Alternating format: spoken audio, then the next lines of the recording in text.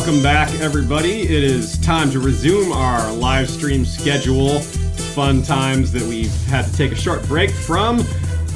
Actually, we've had a lot of construction in our house. We were in the path of Hurricane Irma. That had nothing to do with it, though. We just had a completely unrelated bit of water damage in our house, and that caused construction, which, you know, it's not the easiest thing to do. Record when there's contractors making lots of noise in your house. But we are back. Our house is all back to normal, and we're excited to talk some Game of Thrones. We're going to talk about normal. Yes, Sean, correctly putting air quotes on that.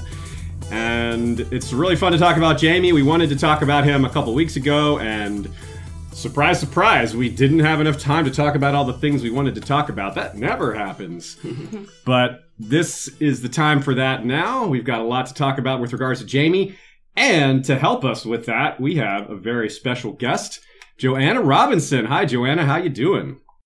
I'm doing well. Thanks, guys. I was so gratified when you put out the call on Twitter and you were like, who in the Game of Thrones fandom likes Jaime? And a bunch of people were like, Joanna does a lot, so you should have her.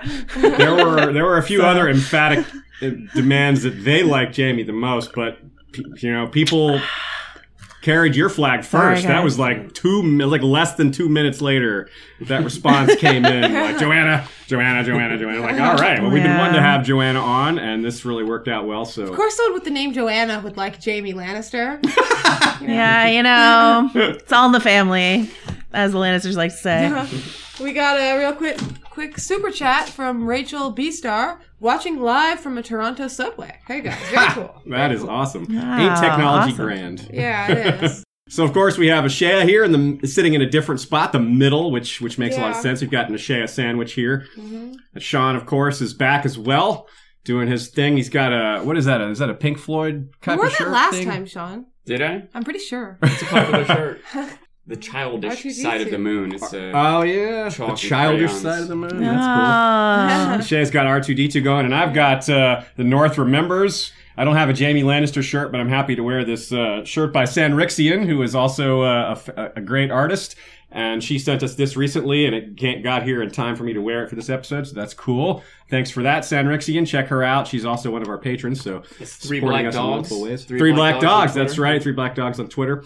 So, okay, well, a couple other quick announcements, and we'll get going. One of those things is that the Blackfish episode, our first book-only episode in a little while, since before the season started, is recording tomorrow. So patrons will start to receive that about a day or two after that, 2 or 3 days after that. You know, it takes us a few days to edit it and produce it and all that. I won't put a precise timeline on that, but it usually doesn't take more than 3 days. Sometimes less, sometimes slightly more. So that'll be out soon. And, of course, I want to thank our regular patrons, including Jeff Gnarly, the Long Snapper, History of Westeros' first sword. And, of course, our Dragon Rider patrons, Lord Mark of House Joseph, the Snow and Winterfell, rider of Mazla Cartho, the White Dragon with green scales, horns, wings, and talons. Talanis the Talon, King of Gagasos, rider of Talarius, a red dragon with scales, horns, and talons of Midnight Black. And Jinx of House Lier, Green Queen of the Rainwood, rumored daughter of a Woods Witch, rider of Erogenia, a sylphic albino dragon with amethyst eyes and opalescent wings. And that one's the hardest to say of the three. On purpose. Yes, on purpose. She warned me that it would be hard to say, and she was right. That's it for the announcements. We'll blaze through that pretty quickly. We'll start with Jaime going to Winterfell, because there's so much to say. Every character at Winterfell, just with maybe a few exceptions, and I'm talking about the major ones, not, you know, random stable hand, although he or she probably has an opinion on Jaime, too. Yeah. But he's the most dashing man in all the land. It's true. The only one with a golden hand, right? You rhymed right there. Yeah, you did. We have a super chat from Stephen Stark. Ashaya is still the best, and welcome to Joanna. Oh, thank you, Stephen Stark. Hi. That's right. That is his real name. Yeah. I've pointed that out before, but it bears re-mention because he was at Con really of Thrones, cool. Which is where we met Joanna, too. That's right. That's right. Yes. Worlds colliding. That is Con of Thrones is where a lot of us met each other for the first time ever. And that is a wonderful thing about it.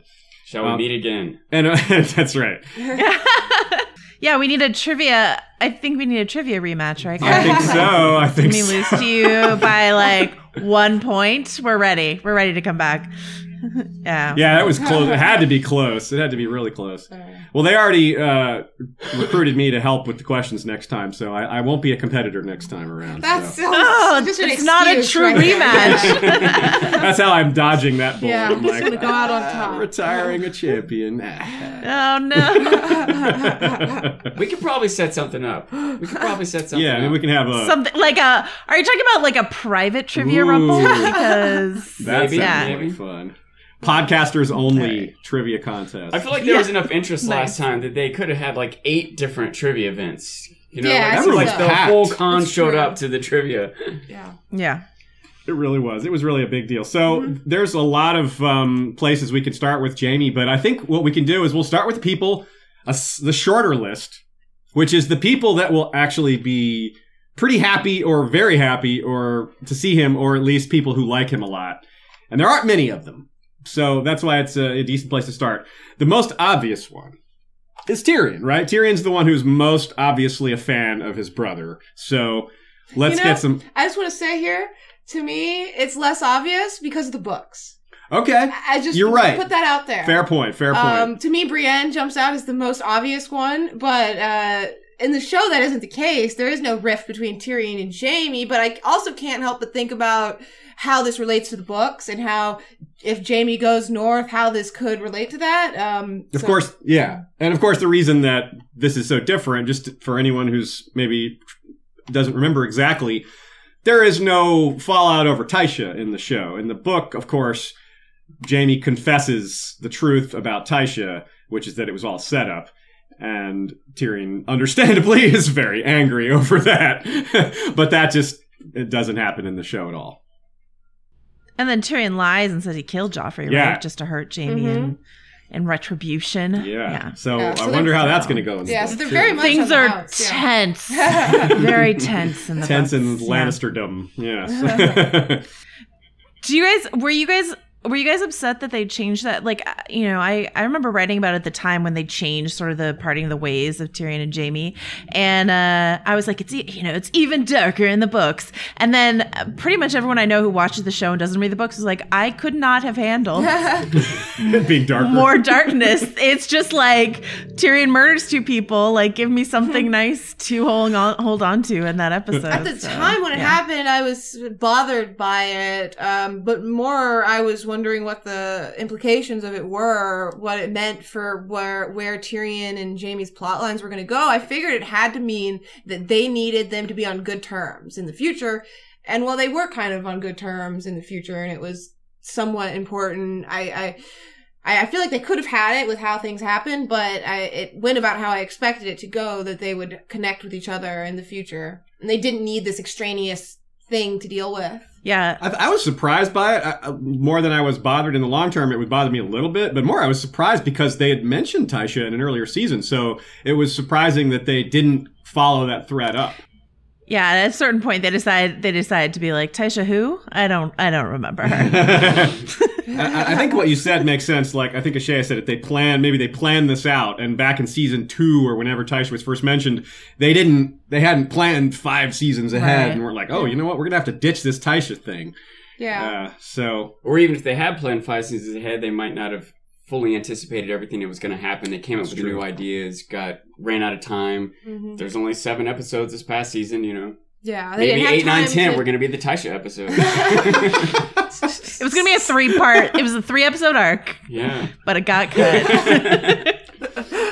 Hey, isn't that one of the spin-off ideas? Where do horrors go? Oh. Where horrors go. Yeah. Yeah, that was from our the panel that we did at Con of Thrones. That's a really good Did anyone idea. come up with an answer? Yeah, no one did, but to be clear, people who don't remember me talking about this on the podcast before, the concept was some sex workers in Littlefinger's brothel have reached the ripe old age of 26 or something, and so they retire to a home together in King's Landing, and that's where whores go, and it just follows them like a Golden Girls style. House. The elevator pitch was Golden Girls, but retired whores from Littlefinger's brothel, and I think it was my Storm of Spoilers co-host Dave Gonzalez who came up with the the title, Where Did Horse Go? Yeah, it is really perfect. Yeah. It's one of the ones that has stuck with me the most since that panel. I really liked it. The show would be abbreviated. It would just be called WWG for short. You've heard of the WWF, now the WWG. But yeah, I think in terms of the show, Tyrion is like gonna be over the moon to see his brother, right? So and then they can bond about their like, yes, Cersei is the worst. How fascinating that we never really, really, really talked about that before. Like, why did it take you so long to figure this out, Jaime? Oh, because you're sleeping with him. Right. I've had a thought recently, by the way. Just one? You just one. I get one a year. I wonder how much Jaime, in his mind, he's not abandoning Cersei. He's still helping her right now. He's still worried for her. If the North fails, she's in danger. He's got to go help the North. On some level, at this moment, maybe he's mad. Maybe it seems like he's abandoning her. But on some level, I still expect him to be committed to her. That makes a lot of sense. Yeah, the fact that she, he thinks he's saving the whole realm or helping to, and she's part of that. Yeah, yeah, I could see that a little bit. And a little unborn baby, too. True that. He wants the future of his child assured. Yeah, as sketchy as that may be. I think that the actor Nicola Coster-Waldau, I think he gave an interview where he was like, have you ever been happier about someone being a deadbeat dad than when Jaime rode away from King's Landing? That's true. He gets away with a lot of things that other people can't get away with. He really does. It's that golden hand privilege, right? Yep. In terms of Tyrion and Bronn interacting, Tyrion and Jaime interacting, that's my point, is Tyrion going to ask, hey, did you just ditch Bronn? You didn't give him a heads up at all? He'd have been helpful up So here. weird that Bronn's not on the road with him, right? Like, yeah, I don't get why he would leave him when he knows Cersei seemed to have some kind of thing out for him, and when we know in a meta level that Bronn's not going to be in any scenes with Cersei. Yeah. No Jerome and Lena. So, I don't know how they're going to deal with that. Bronn's just going to show up. He's like, you tried to get out of here. They could CGI it. Oh, yeah. Composite them in a scene. That'd be hilarious. No, I feel like the smartest thing they could do is to open season 8 with Bronn breathlessly catching up to him on the road, being like, forget something. Let's go. There's no way you leave him at King's Landing and still have him in the show, it feels like. I do kind of expect that. I'm a little suspicious of how this is going in the first place. I think there's a chance that Jaime doesn't actually get to Winterfell. That something turns him around. That Cersei sends guards out to seize him and bring him back. He knows about her plans. She can't let that happen. Maybe she's not going to kill him. She knew that when she let him go, though. I agree, but it's on the same meta level that it doesn't make sense in King's Landing to only have Cersei and Bronn who can't do scenes together. Well, that's not a sure thing, though, right? They can introduce new characters. But what I'm saying is, in general, what is going on in King's Landing? Something's got to... Maybe they leave King's Landing and go north or something. I think you're right to say it's possible, but I think story-wise, I think it's virtually impossible. I think it would be such a false thing to do. Send him north and then never done send that him before. north. It would be kind of unprecedented. No, it really would. To set us up on a plot line that's not actually happening. I can't think of an example of that.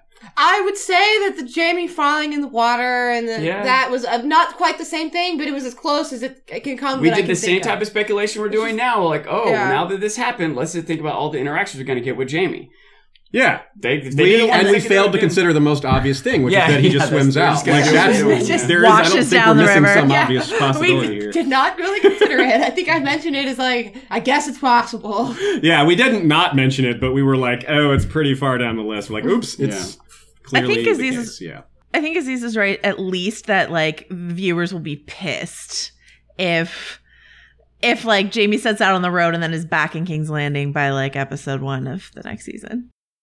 So I think Tyrion's going to be pretty excited to have Jaime there, but he'll recognize that he's going to be one of the only people excited to have Jaime there. And like it was with Winterfell at the beginning of last season, season 7, we had to do a range of predictions based on, who's going to get there first? Is Bran going to get there before Arya? Is Jon going to be there when all these other things happen? And so the timing and the ordering of everything matters so much. But really, the only ordering here, I think, is certainly Jon and Dany are on their way to Winterfell. most people are already there, and including a lot of the people that are going to have problems with Jaime. And Night King is coming with his, giant army, and Bran knows this. So everyone else is going to know that. So that's one thing Jaime has on his side, that as much as anyone might hate him, they're going to be a little more preoccupied with this giant army of the dead that's coming. And that might be like, we'll worry about getting back at you later. Also, it would have been nice if Jaime's welcome would be a little smoother if he rolled up like having mustered some troops and not just like, hey, it's me. I'm good at military strategy. You want me on your team? Like, it would be nice if he had been like, hey, how's so-and-so? You don't really like Cersei. Come with me. Come on, let's go. Like, it's funny because the preliminary outline, I don't know if you'd taken a look at that at all, Joanna. But in that, which was, before they'd filmed anything, Jaime does leave with an army. Oh, really? They write it, that he leaves with it. And obviously they chose to change that for some reason, whether it means that Sean's right and Jaime's going to get dragged back to King's Landing and then he's going to leave with an army, or it means that he doesn't need it. I don't know. Or the army will just be with him next season and they won't ever explain it. That's more, isn't that more on track with like sort of what the show is now? It's just sort of like, we'll be like, where'd he get that army? And they'll be like, guys, don't you know? They went and got the chain from behind the mountain and they just dragged there and it was fine. Don't worry about it. Don't worry about it. Obviously, everyone just loved Jaime and thought he was such an inspiring commander. They just realized he left north and decided to come after him. We got a lot to do. We only got 6 episodes, so we have no time for this. Yada, yada, yada. But honestly, actually seeing Jaime muster the troops would have been fun because one of the things that like book readers who love Jaime love is sort of the diplomacy stuff he gets to do in like the later books, right? And so watching Jaime do more of that diplomacy in order to outmaneuver his sister would have been a nice reward for book readers, right? I see someone in the chat bringing up the idea that he could pick up troops from, one of the many places the Lannisters might still have troops. They mentioned River Run. I don't think that they do have them at River Run anymore, but the point remains that they might not have all the Lannister troops at King's Landing yet. Wait, are you saying that Jaime Lannister is going to pick Ed Sheeran up in the Riverlands and ensure that Ed Sheeran is part of season 8? We can all hear. Yeah. That's you heard it here. Arya's going to be there, so they need to keep that train running, right? There you go. Got to keep her from going back to murderousness by keeping Ed Sheeran around to keep her calm and happy. Right, yeah. She's like the Hulk, and he's the only thing that can keep her calm. That's hilarious. It's amazing how much mileage we've all gotten out of Ed Sheeran's appearance. Certainly more than any of the other guest appearances, I think. Yeah, it's true. Yeah. Even though so many of them were musicians singing a song. I think that's a huge percentage of that most of them were, I guess all of them were bands, known for being bands as a amalgamation of a group, whereas Ed Sheeran is Ed Sheeran. Right. If you have like a drummer from Snowplay, everyone's like, I don't really know what that guy looks like anyway, and he's in the balcony, like he's in the rafters, no one's looking at him. Where Ed Sheeran's don't talk drummers now. No. Much love to drummers. Whereas like Ed Sheeran's like, I got lines. I'm very ginger and I'm here. So Speaking of the hair colors and stuff, we've got, Emilia Clarke has dyed her hair blonde for real. I think it's because she knows Jaime's coming to Winterfell and she wants to look good for the Kingslayer, the man who killed her father. Who wouldn't?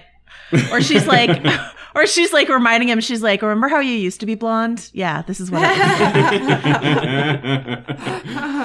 That's going to look, that's funny. I guess she's trading places with Sophie. Sophie is now wearing a wig instead of having, so they're just, you got to keep it balanced. They got to keep that even. There can only be a certain number of wigs at any one time. It's like matter and energy. You can change them, but you can't destroy or create. This is the unified theory of wig preservation or something like that.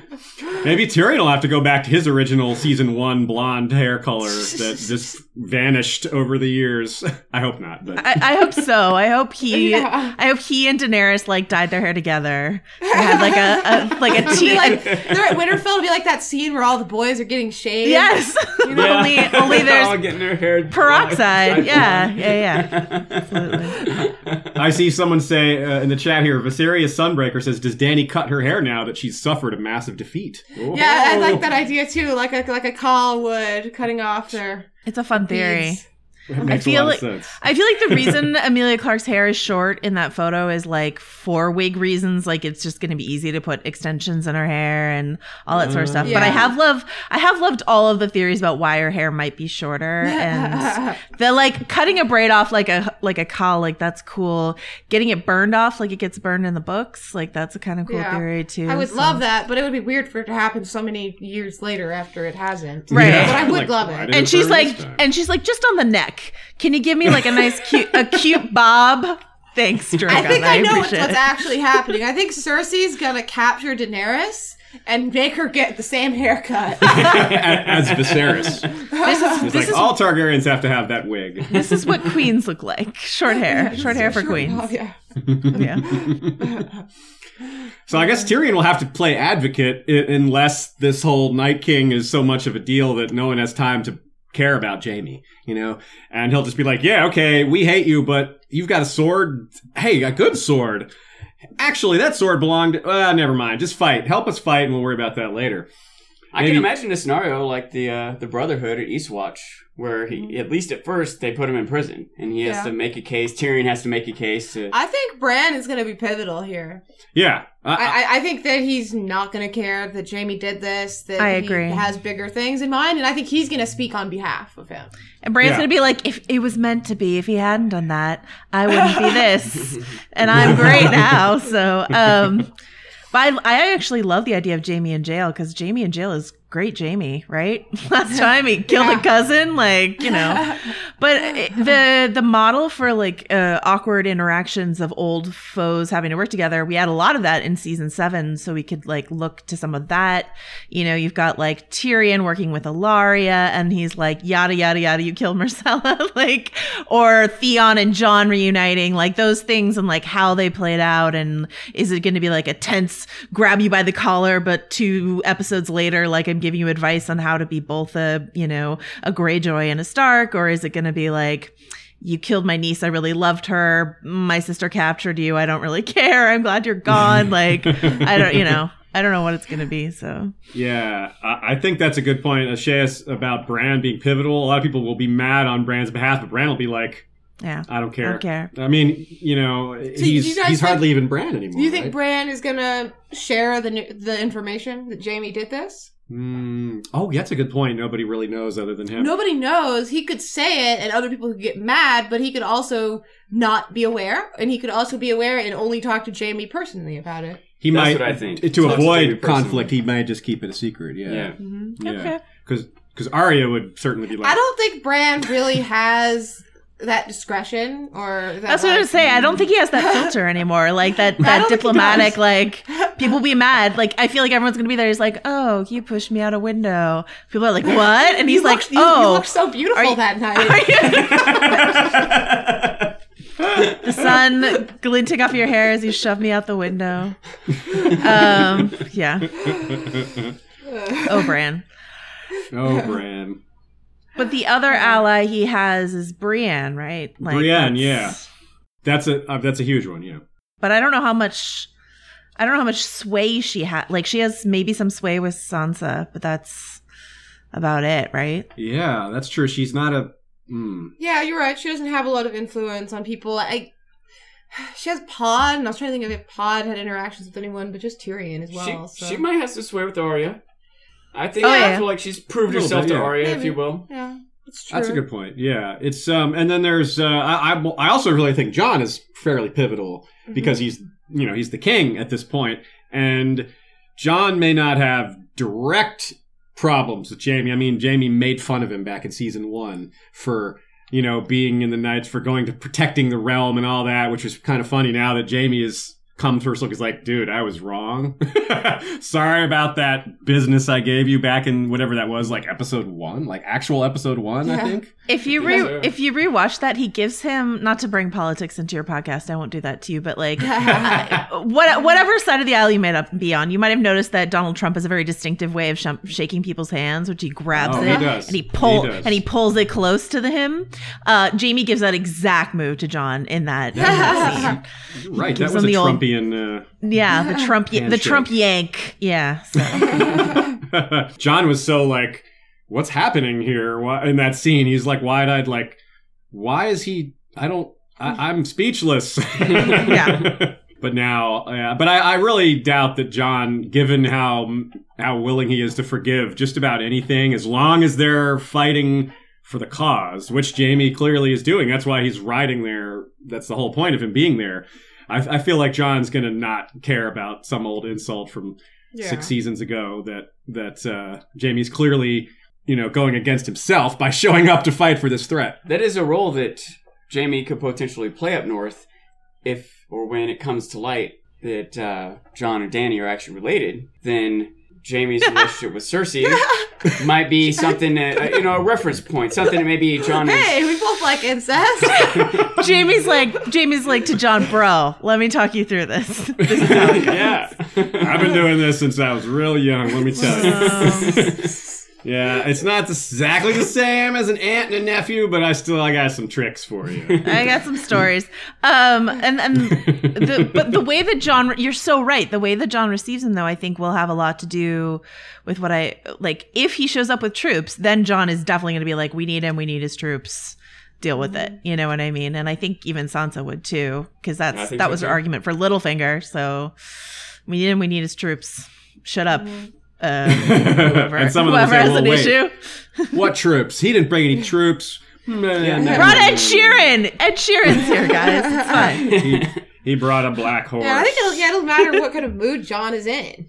What's happened there? Has he just learned about him and Dany being related? Oh wow! Or has he just learned his name is actually Aegon? Yeah, he might be distracted, which could be good or bad for Jaime, really. But yeah, again, it's a conundrum of what order things happen. And you're right, personal feelings matter a lot here, just like it does with John and Dany themselves. John's own feelings on incest, or his own feelings on his own parentage, and Dany's feelings on, their personal reaction. It's not just like the law and, just what should happen or what's right or wrong. It's a lot of this is just how they're going to personally react on a very basic level. And that matters a lot. I don't think the math works out this way at all, but I think it would be funny if Jaime showed up to Winterfell before Daenerys or John or any of those people, and he gets there and Arya and Sansa are like, hello, and he's like, did they not say that I might be coming? No. I'm here to help. He'll be like, hold on guys, you need me, I'm the Kingslayer, Night Kingslayer. Yeah, you need me. I wonder what Sansa thinks about Jaime.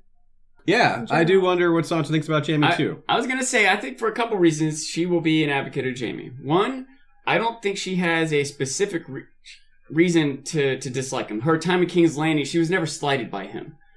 Right? Yeah, she didn't know he about killed him Jory. And her father. Yeah. They all like Jory. They all love Jory. Fair. Yeah. Did she know, though? Yeah. She did. Okay. Yeah, because Jory was killed in the street, and that was well, it's possible she doesn't know in the show. She definitely knows in the book. Okay. They talked about it. Okay. But I don't know why she. I don't see why she would didn't know for sure. She did. Yeah. But the other reason, so that maybe there is that, but that still is. I don't know how to say this. I don't know what Sansa would think about this, especially with perspective. That wasn't a slight against her. Or remember, also Sansa is very, very much the most worried about Cersei. Yeah. So trusting Jaime it's not just a point against her in favor of it, because I could see it going either way. She's not very trusting. Yeah, that's so true. I can definitely see Sansa being like, he's here to trick? spy. Yeah, he's here to spy for Cersei or something like that. And Jaime's like, no, she's gone to get the gold cloaks, and she's like, lies. Yeah.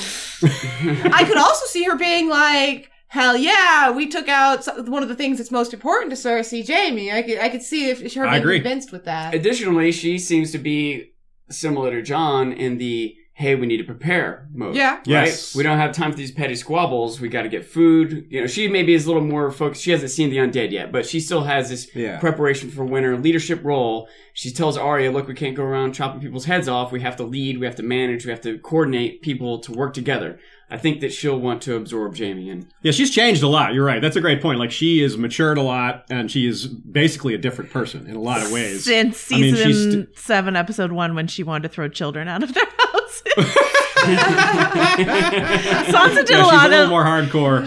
She grew up a lot in like 3 episodes, but that's fine. We're racing towards the end. It's fine. We're all here for that. What's funny is it's funny that Tyrion, we come back to Tyrion here, he might be able to, if Sansa has a problem with Jaime, Tyrion could be the bridge, because Sansa has fairly positive, will have a fairly positive outlook on Tyrion, being that, A, he's already on her side, being, Dany's hand, and he treated her, pretty well, all things considered, with regards to their forced marriage, especially given her perspective, how terrible all her other marriages and other men have been to her.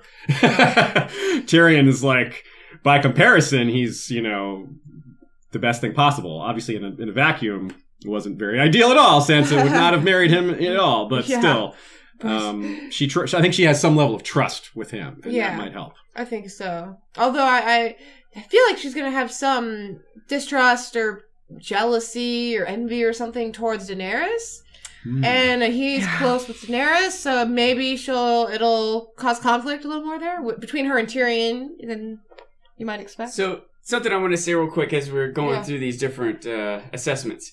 I think it's appropriate to look at it from 2 different perspectives. I think there's going to be a first contact reaction, right? Like their initial, when they meet, what they think, how they get along. And that might be connected to things like we said, like their emotion at the moment, like what they're going through, if Jon just found out who he is or something like that, that might be different. But then there's going to be a more, I want to say long term, even though long term might be 1 episode later. But, once they've had some time to hear Tyrion's argument, to hear Jon's take, to rest on it, to sleep on it for a day, to get new information about Cersei, I think that they will have an initial reaction, but they'll also have a how they end up reaction. Does that make sense? Mm-hmm. Yeah, so I like the idea of throwing him in the cells at first, and then someone makes a case for him and he's out fairly quickly, something like that. Yeah, because especially if, like you guys suggested, like he gets there before Jon and Dany's whole entourage arrives, and we know that they're not traveling at max speed because Dany took ship instead of going by dragon, and if they're bringing armies with them, that slows it down. That really slows them down. If they've got to pack up dragon glass first, etc. Mm-hmm. It seems like they would have packed that up, but yes. So there's some other interesting people that are involved here too. Let's throw out some other names. We've talked about Tyrion, Brienne, and Jon. As Jon's a possible advocate because he's so focused on the goals. He forgave Theon. If he forgave Theon, he can probably forgive Jaime. Although Theon has done good things already. Theon already saved Sansa, and that's how Jon greeted Theon. He's like, if you hadn't saved Sansa, I would kill you right now. Jaime doesn't have anything like that. Like, if you hadn't done this, he hasn't done a super, like a majorly redemptive thing to sell himself. He helped Tyrion escape. That's true. He pretty much let Bran and Pod escape from River Run as well, right? Like, he could have caught them. And gave her the sword. And no one else is aware that he saved King's Landing during Robert's Rebellion. But I think Bran could be aware. Sure. Bran might bring this up. Brienne might bring it up. And I think it would be neat to see Jaime not even have to defend himself because other people do. Brienne's honor, you're right. That's actually, maybe we should give Brienne more credit than we first did, because you're right. Like, maybe she doesn't have a lot of authority, but she is known to be honest. And if she vouches for Jaime, like all that going that far back, like to talking even about, not even including Aerys, that's a big one. You're right. Because I just mean too, by the way, twice, right? I just mean him keeping his vow. Yeah. To try as best as he could to try to keep Sansa and Arya safe. Like, Bran would be like, look, I'm out here. You guys know that I was trying to save Sansa and Arya. The reason I'm out here doing this is this guy right here. It's true. This guy right here. This guy with the gold hand.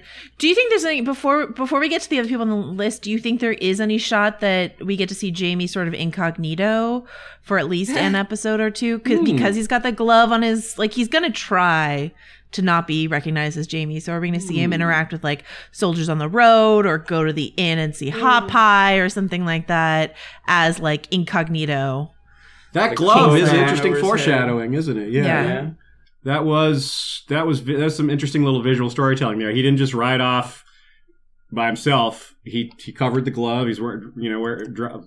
I almost said wearing a black horse, riding a black horse. It was a real fashion statement. Dothraki. It's Dothraki style. Nice.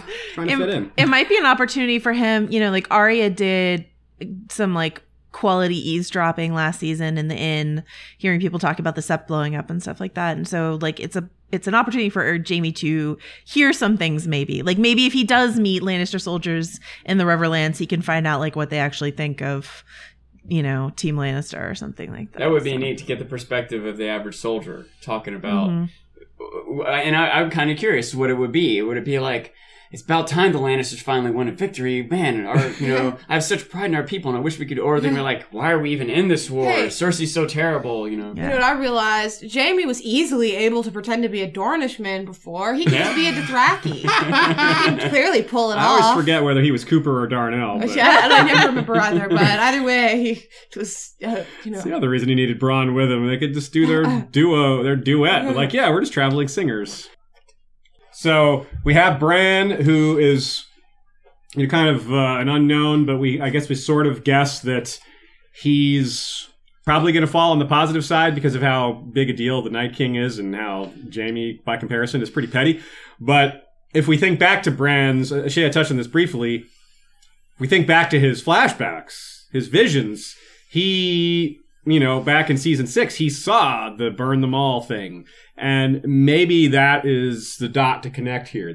That all this time they were setting up Jaime going north and Bran knowing about that and being prepared. Maybe that's what they were setting up. I could see that. That makes sense, yeah. Yeah, because that's always been a little bit puzzling. Why is Bran seeing that particular thing in the past? Like, how does he relate to this? We saw the wildfire firsthand with the little kid and Lancel. We didn't need to see it through a vision. So that's a little bit puzzling. It's a little bit, it smells like, they had something planned here that they were keeping kind of subtle. It could be just, maybe a reminder and I think set up the parallel to Cersei blowing up the sept. That's what I thought. Yeah. Yeah, it could be. But there could be some more depth to it. I mean, some people dig really deep and come up with theories that was the three-eyed raven telling the Mad King that he's supposed to burn the zombie. That's definitely the theory that's out there. My least favorite theory. Yes. I think it makes perfect sense for you guys, what you guys were talking about, for it to have just have significance within that season, but that going forward next season it will continue to have significance because Bran has seen this event. Yeah, it's telling us that Bran has seen this and he'll have something to talk to Jaime about with it. And also, it's something we mentioned during the season, well, especially at the end of the season, because we didn't know until the end of the season how little Bran's powers would be used this season. I mean, he looked back on R + L = J and he kept an eye on the Night King and his army. That's it. I thought there would be more flashbacks, something more related to some other things. I don't think we can say that because there weren't many in season 7 that there won't be any in season 8. I think it's pretty likely that we will get some things, but maybe.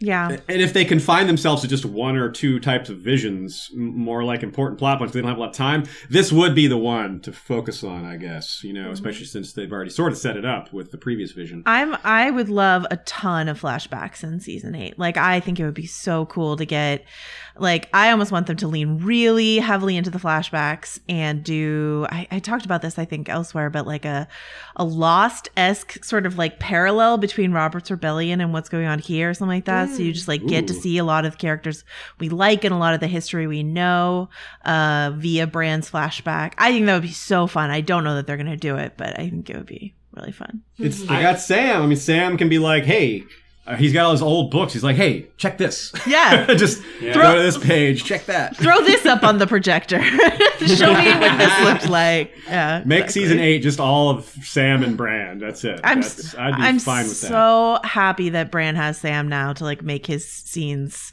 make a little bit more sense, I think. So what's their ship name? Bram? I guess it's Bram. Yeah. They're Dracula. Bram Stoker. Branwell. His name is Branwell. That's genius. Branwell. It fits in with his long-standing serial theme, too. Branwell. You know, Joanna, I constantly predicted last season, or season 7, that there would be Bran flashbacks. I thought that's just like the extra time of each episode. You know, usually episodes are an hour-ish, and these are all over an hour. I thought those minutes over an hour were all going to be Bran flashbacks. And every episode I predicted, okay, this episode will be the... Oh, no. We got less than 10 seconds. Yeah. Just disappointed every week, man. I'm so sorry. So now you set me up to be disappointed next season. You're welcome.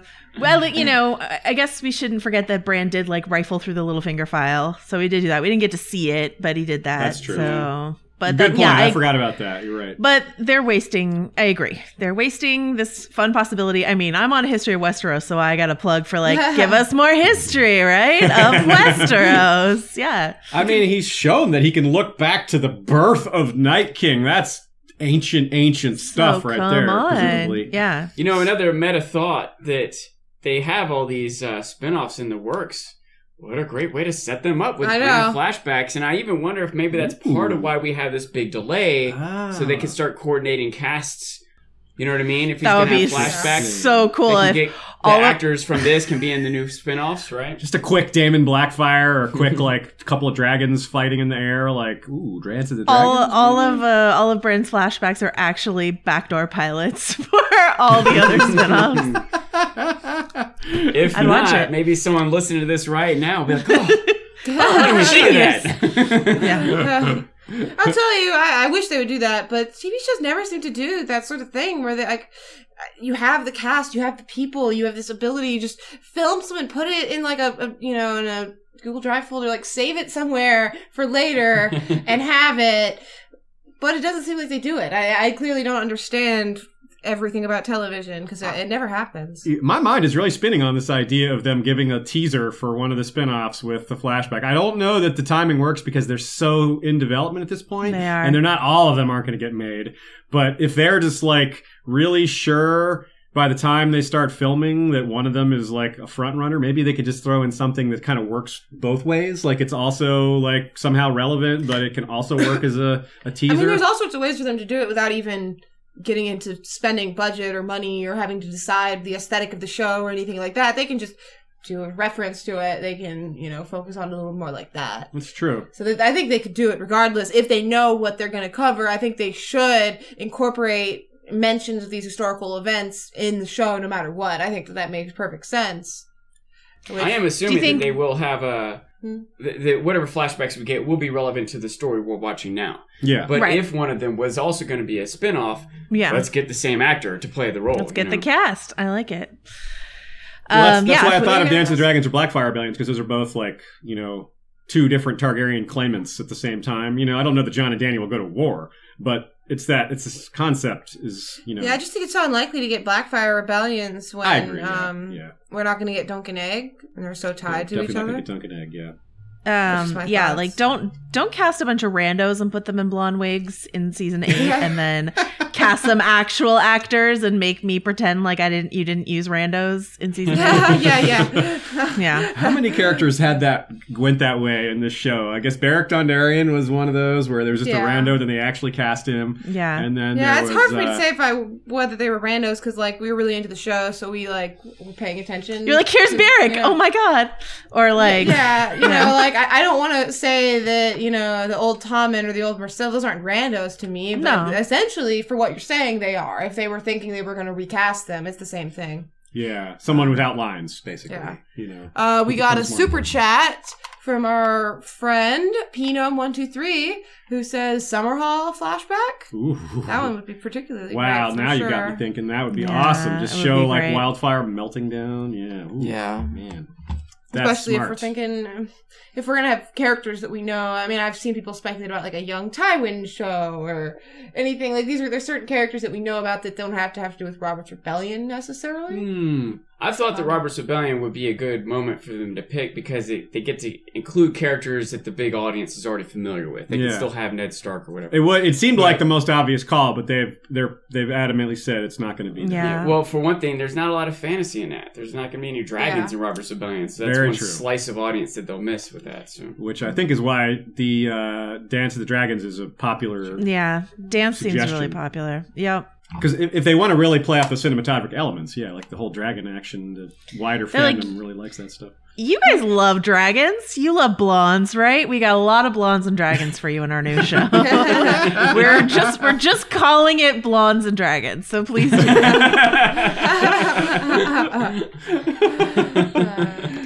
I'm I gonna heard blow you your liked- guys' minds. Just give the dragons some wigs. just put it out there. Blonde dragons. Blonde recognize you, incestuous Jamie. dragons. Blondes and Dragons can just be the name of the first book in the series. The next one will be Brunettes and Wolves. Ooh. And then redheads and fire. What do they get? Lions? I don't know what Krakens. What's another? Bears? They get fish. Yes, redheads and bears. Oh, yeah, bears. That's the Tormund and Yeah, that's right. show. Yeah. Perfect. We got a super chat from Aaron Hibbig. Thank you.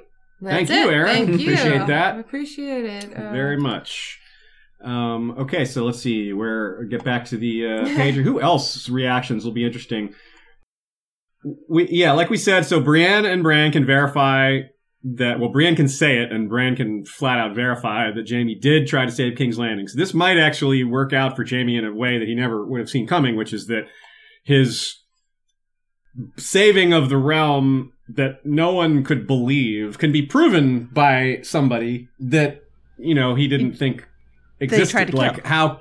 Yeah, somebody that he tried to kill. It's like, man, I'm glad you didn't die. You're the guy who ended up proving that I'm a good guy, except that I am not a good guy because I shoved you out a window. Okay, how does that work exactly? Aziz, I don't want to distract you from your track too much, but you just made me think of something I can't believe I just haven't thought of before. What do we think Jaime's plan is? Yeah, what's he going to do? Who does he anticipate speaking to when he gets there? What argument do you think he's going to make? Does he think that they might arrest him? It didn't occur to me to think about what his intentions are when he gets there. Does he really think he's going to show up? Hey guys, I'm here to help. Okay, come sit down at the table. We'll talk about our plans. I a good think question. two things. I think one, that is what he expects, and I think two, he expects Tyrion to be there. Mm-hmm. It's That's my a good two point. thoughts, but I think he just expects that. I don't think Jaime is a terribly troubled, anxious type of person. Maybe he's not aware that Bran is there, I guess. Right? Yeah, but that's how much does that change when he shows up and Bran's there? It's like, oh, I think he would be maybe worried that's when he if goes Bran- incognito, like if Bran Joanna was was saying. there, you're right. I think if he knew that, he would be worried a little bit. It would, yeah. I think you're right about the Tyrion thing, yeah. Not only that Bran's there, but now Bran knows everything. Bummer. Yeah. And Everything. Littlefinger just got his throat slit in court. Right? These little bits of news that he might get along the way that might make him second guess his plan here. Right? That's true. Another super chat from Steven Stark. Which Game of Thrones cast member should be on Dancing with the Stars? Oh, that's a good one. Who has the fastest feet? I don't know. I Syrio. would say Syrio Syrio, water Farrell. dancer. Yeah, I would say that. I was picturing Oberyn and Martell. Oh, that's a good Pedro. one. Yeah. Yeah. Oh, yeah, we're talking about cast member. I was thinking of the actual character. Oh, but character. they did say cast member, so I should have thought about that. I feel like she wouldn't do it because she's too famous, but maybe years from now, and if she doesn't do anything else, Maisie Williams would be amazing, right? She has a background in dance. Yeah, she's her dancing. Yeah, you're right. That's a great she could point. dance She with just Ed have Sheeran. a whole season. Did you know that, by the way, Sean? What's That that? Maisie Williams is a dancer. Oh, I didn't know dance that. background. Yeah, Nice. there's some good videos of her out there doing her dancing. Oh, I'll Yeah. have to check that out. You have to look at it. Yeah. It was before Sean was into social media Oh. that this all happened. He got on Twitter within the last, 6 months or something. Welcome So to the suck. Yeah. he's constantly like, just give me a minute. I need to look at this thing on my Twitter feed. And I'm like, oh, it's going to be more than a minute, Sean. I'm kind of at a loss for words here. I can't think of who else would be a good Dancing with the Stars contestant. I just keep thinking of If we had the Drogon voice, and Ghost. we can have, Roger Ashton Griffiths. Ace of Base dropping the, yeah. My answer is all of them. I just think it should be a whole season of Dancing with the Stars with the cast of Game of Thrones. They should have a dance-off. Dancing with the Starks. Pants-off, dance-off for the whole time. Dancing with the Starks. I love it. That was her joke. How did I miss that pun? That was her How did joke, I not miss mine. So let's see. Let's introduce another character into the mix here. Make it more complicated. Someone like, say, let's bring us somebody who probably doesn't have a strong opinion either way. Because maybe I'm wrong. Maybe we should have a strong opinion on it. Like Missandei. I don't know that Missandei has a lot of opinion on Jaime, but she might say like, damn, that guy's handsome. Yeah, okay. Maybe she should be on Dancing with the Stars. But she would counsel, she would certainly want to counsel, everybody working together on this great threat, I would think. She wasn't a big part of season 7, so no. She's kind of getting famous on her own way. She's also generally not like big with the opinions. Generally, you know what I mean? She's not going to like put forward an opinion if Daenerys asked her. She should be. She should be. I'm not saying she shouldn't be, but like it was only when like Tyrion's like, "Hey, let's make deal with slave traders," that she's like, "Yeah, I have an opinion on that though." But otherwise, she generally just waits for Daenerys to like sort of ask her a question, So we'll say Daenerys asks her though. Say that Jaime comes, they have this initial meeting, they decide to lock him up and talk about it, and then Dany goes to her chambers and says, well, Missandei, what do you think? What would Missandei say? I think she's going to say, look, it's a new time, we've got new issues, transgressions of the past are being forgiven, we should accept his help. That's what I would predict from her. I think, I think I'm with you on that, yeah. I could see maybe if she's just so mad about him killing her father, that if Daenerys is mad? That Missandei wouldn't argue too much with that. She's like, well, she's mad. I'm not going to try to change her mind. But she might kind of try to put things in perspective and let that do the work for her, not just flat out say, oh, you're wrong about Jaime. Yeah. I don't think Dany will be mad about it either. No. You know what I mean? I think that she doesn't have a particular emotional attachment to her father and has admitted that he was a bad person. Yeah. She understands that he was a menace, so... I do expect her to use it as leverage. I expect her to put Jaime in his place, but to not actually care. Does that make sense? That makes sense, yeah. What do you think, Joanna?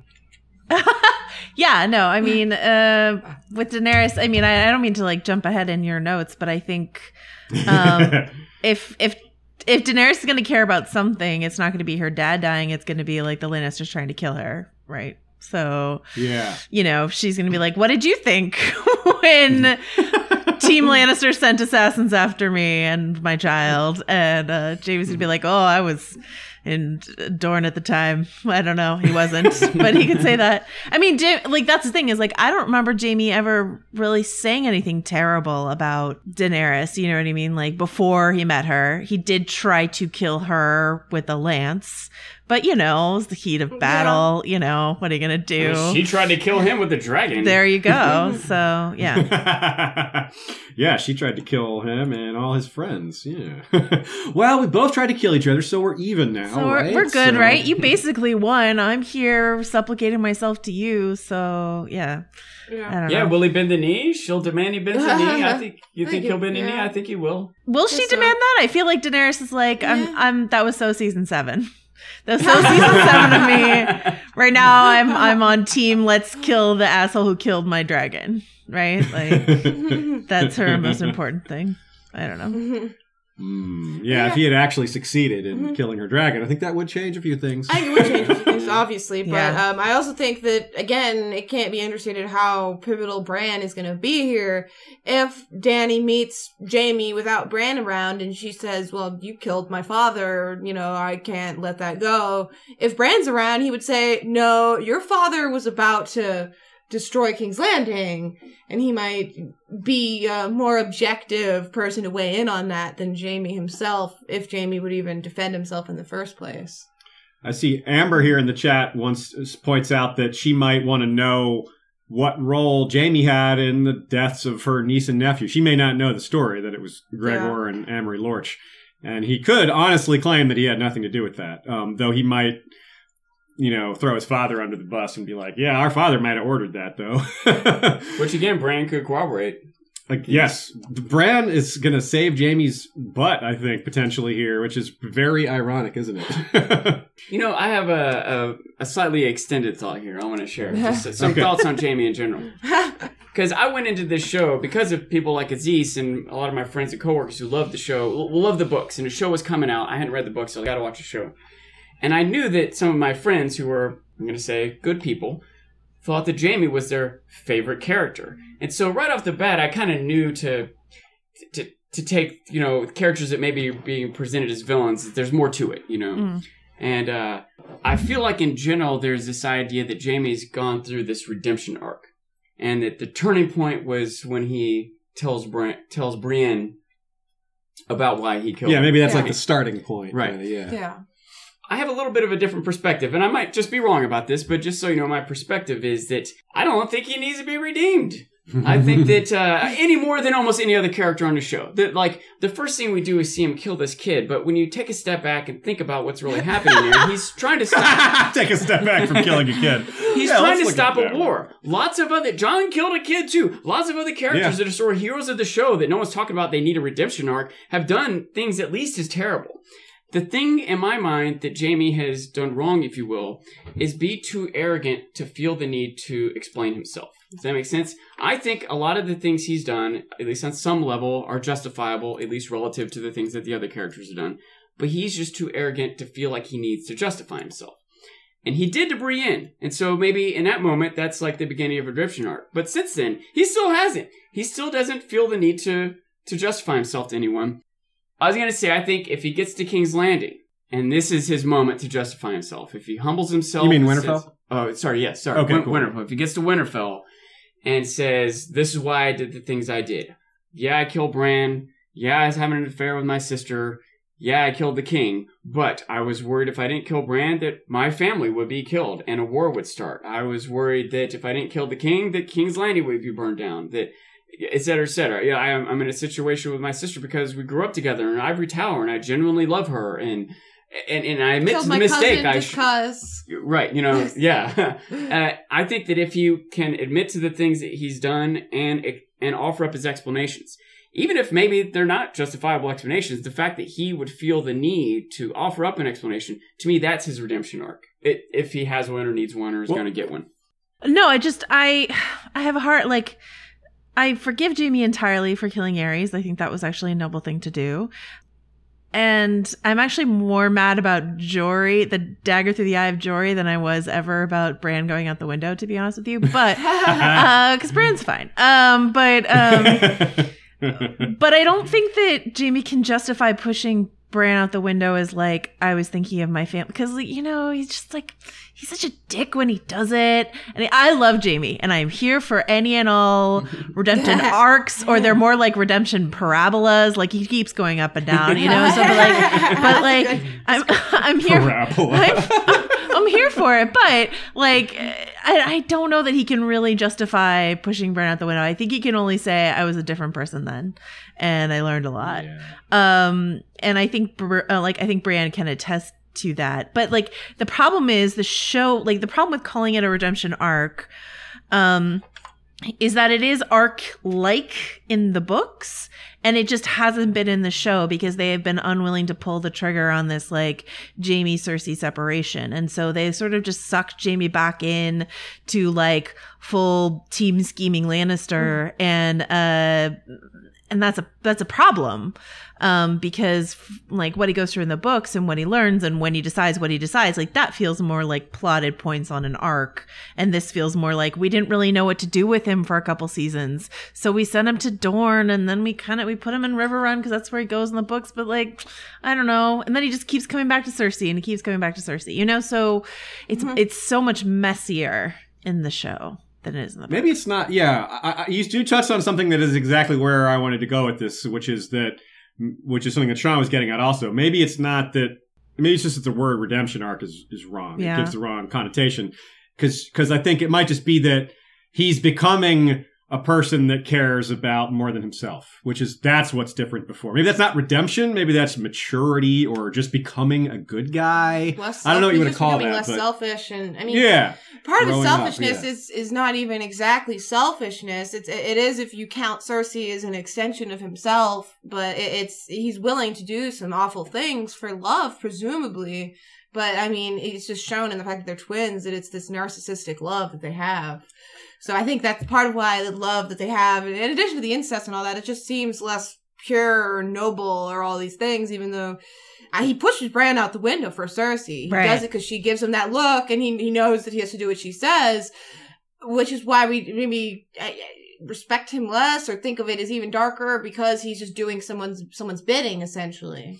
And also, Cersei is always like, it's just us. We're the only ones who matter. We're the only ones who matter. So that's the thing that's really changed for Jaime. He's like, no, we're not. Other people matter too. The thing I think about a lot is, you guys have read that 3-page letter that George R.R. Martin sent to HarperCollins, right? Yeah. Yes, we have. So, I don't think it's a spoiler to say, there's some stuff in there that maybe I would consider a spoiler, but I wouldn't consider this a spoiler, that, that Martin initially intended Jaime to be much more of a villainous character, that, it was, Jaime was going to kill all the people in his way and sit on the Iron Throne, and, so knowing that Martin had initially intended Jaime to be sort of like the Cersei figure, almost, I would say. It makes sense that he pushes a kid out the window right at the beginning, and that almost, to me, feels more like a leftover of his original plan for Jaime. And then later he's like, no, I'm going to do this other thing with Jaime. But that decision to take a character who starts the story pushing a kid out the window and make him someone that we're willing to spend 2 hours discussing what's going to happen when he gets north because we care about him as an interesting character. That's an amazing thing that Martin accomplished, and the show has done for a while did a good job of delivering on, I would say. So. Yeah. Let's see. We got a super chat from Nolan Ryan. Thank you. There's no message attached, but you can still get it to us if you want us to say anything. Yeah, appreciate that, Ryan. I also wanted to point out, Ileana points out in the chat that in Jaime's POV in the books, he says he pushed Bran out the window because he was mad that Bran interrupted him finally getting laid there. Yeah, and he also obviously didn't care much about the children either. Not great. Yeah. His own children. It was really just whether about, the show is the same as the books in that respect, we don't know, but it's a point against that. Well, it also argues more for a redemption arc, or that he does care about these kind of things now that he didn't care about before. Maybe, so again, maybe redemption isn't your preferred term, but you can see that. I mean, he did very recently. Didn't he very recently threaten to put a baby in a trebuchet? He did. In River Run. He really did do that. He did do that. And I still like him a lot, so I don't know what to tell you. Right, and again, I know this is awkward. I know this is weird, me trying to defend these awful things. You've defended Littlefinger. This is nothing. If you don't know that. But, and it also is fair to point out what Jaime's actual motivations are might be different than, the results that we get from it. But these different things that he has done that seem so awful are stopping wars. And no one likes the idea of hurting a baby. But if you had to choose, this is a common philosophical question. If you kill one little baby or a train full of thousands of people, which one do you choose? It's not like you want to kill the baby, but if you have to choose between those two, it's better for the one baby to die than the train full of people. The thing is, of course, those kind of situations rarely actually are. It's rarely that simple. It's rarely that simple, but making a simple, never that simple. Making a simple analogy. It's been that lets simple you think about the less simple scenarios that come up, and it's the same with the whole King's Council, right?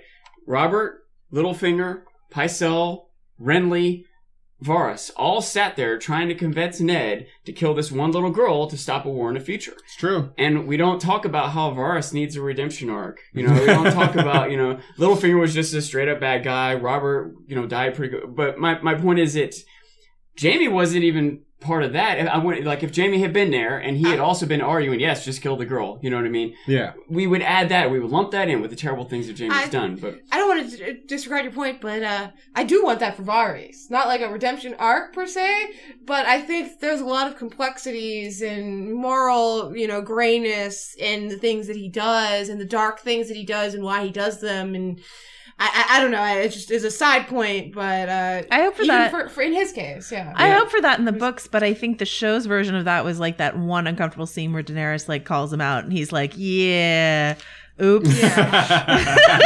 I agree.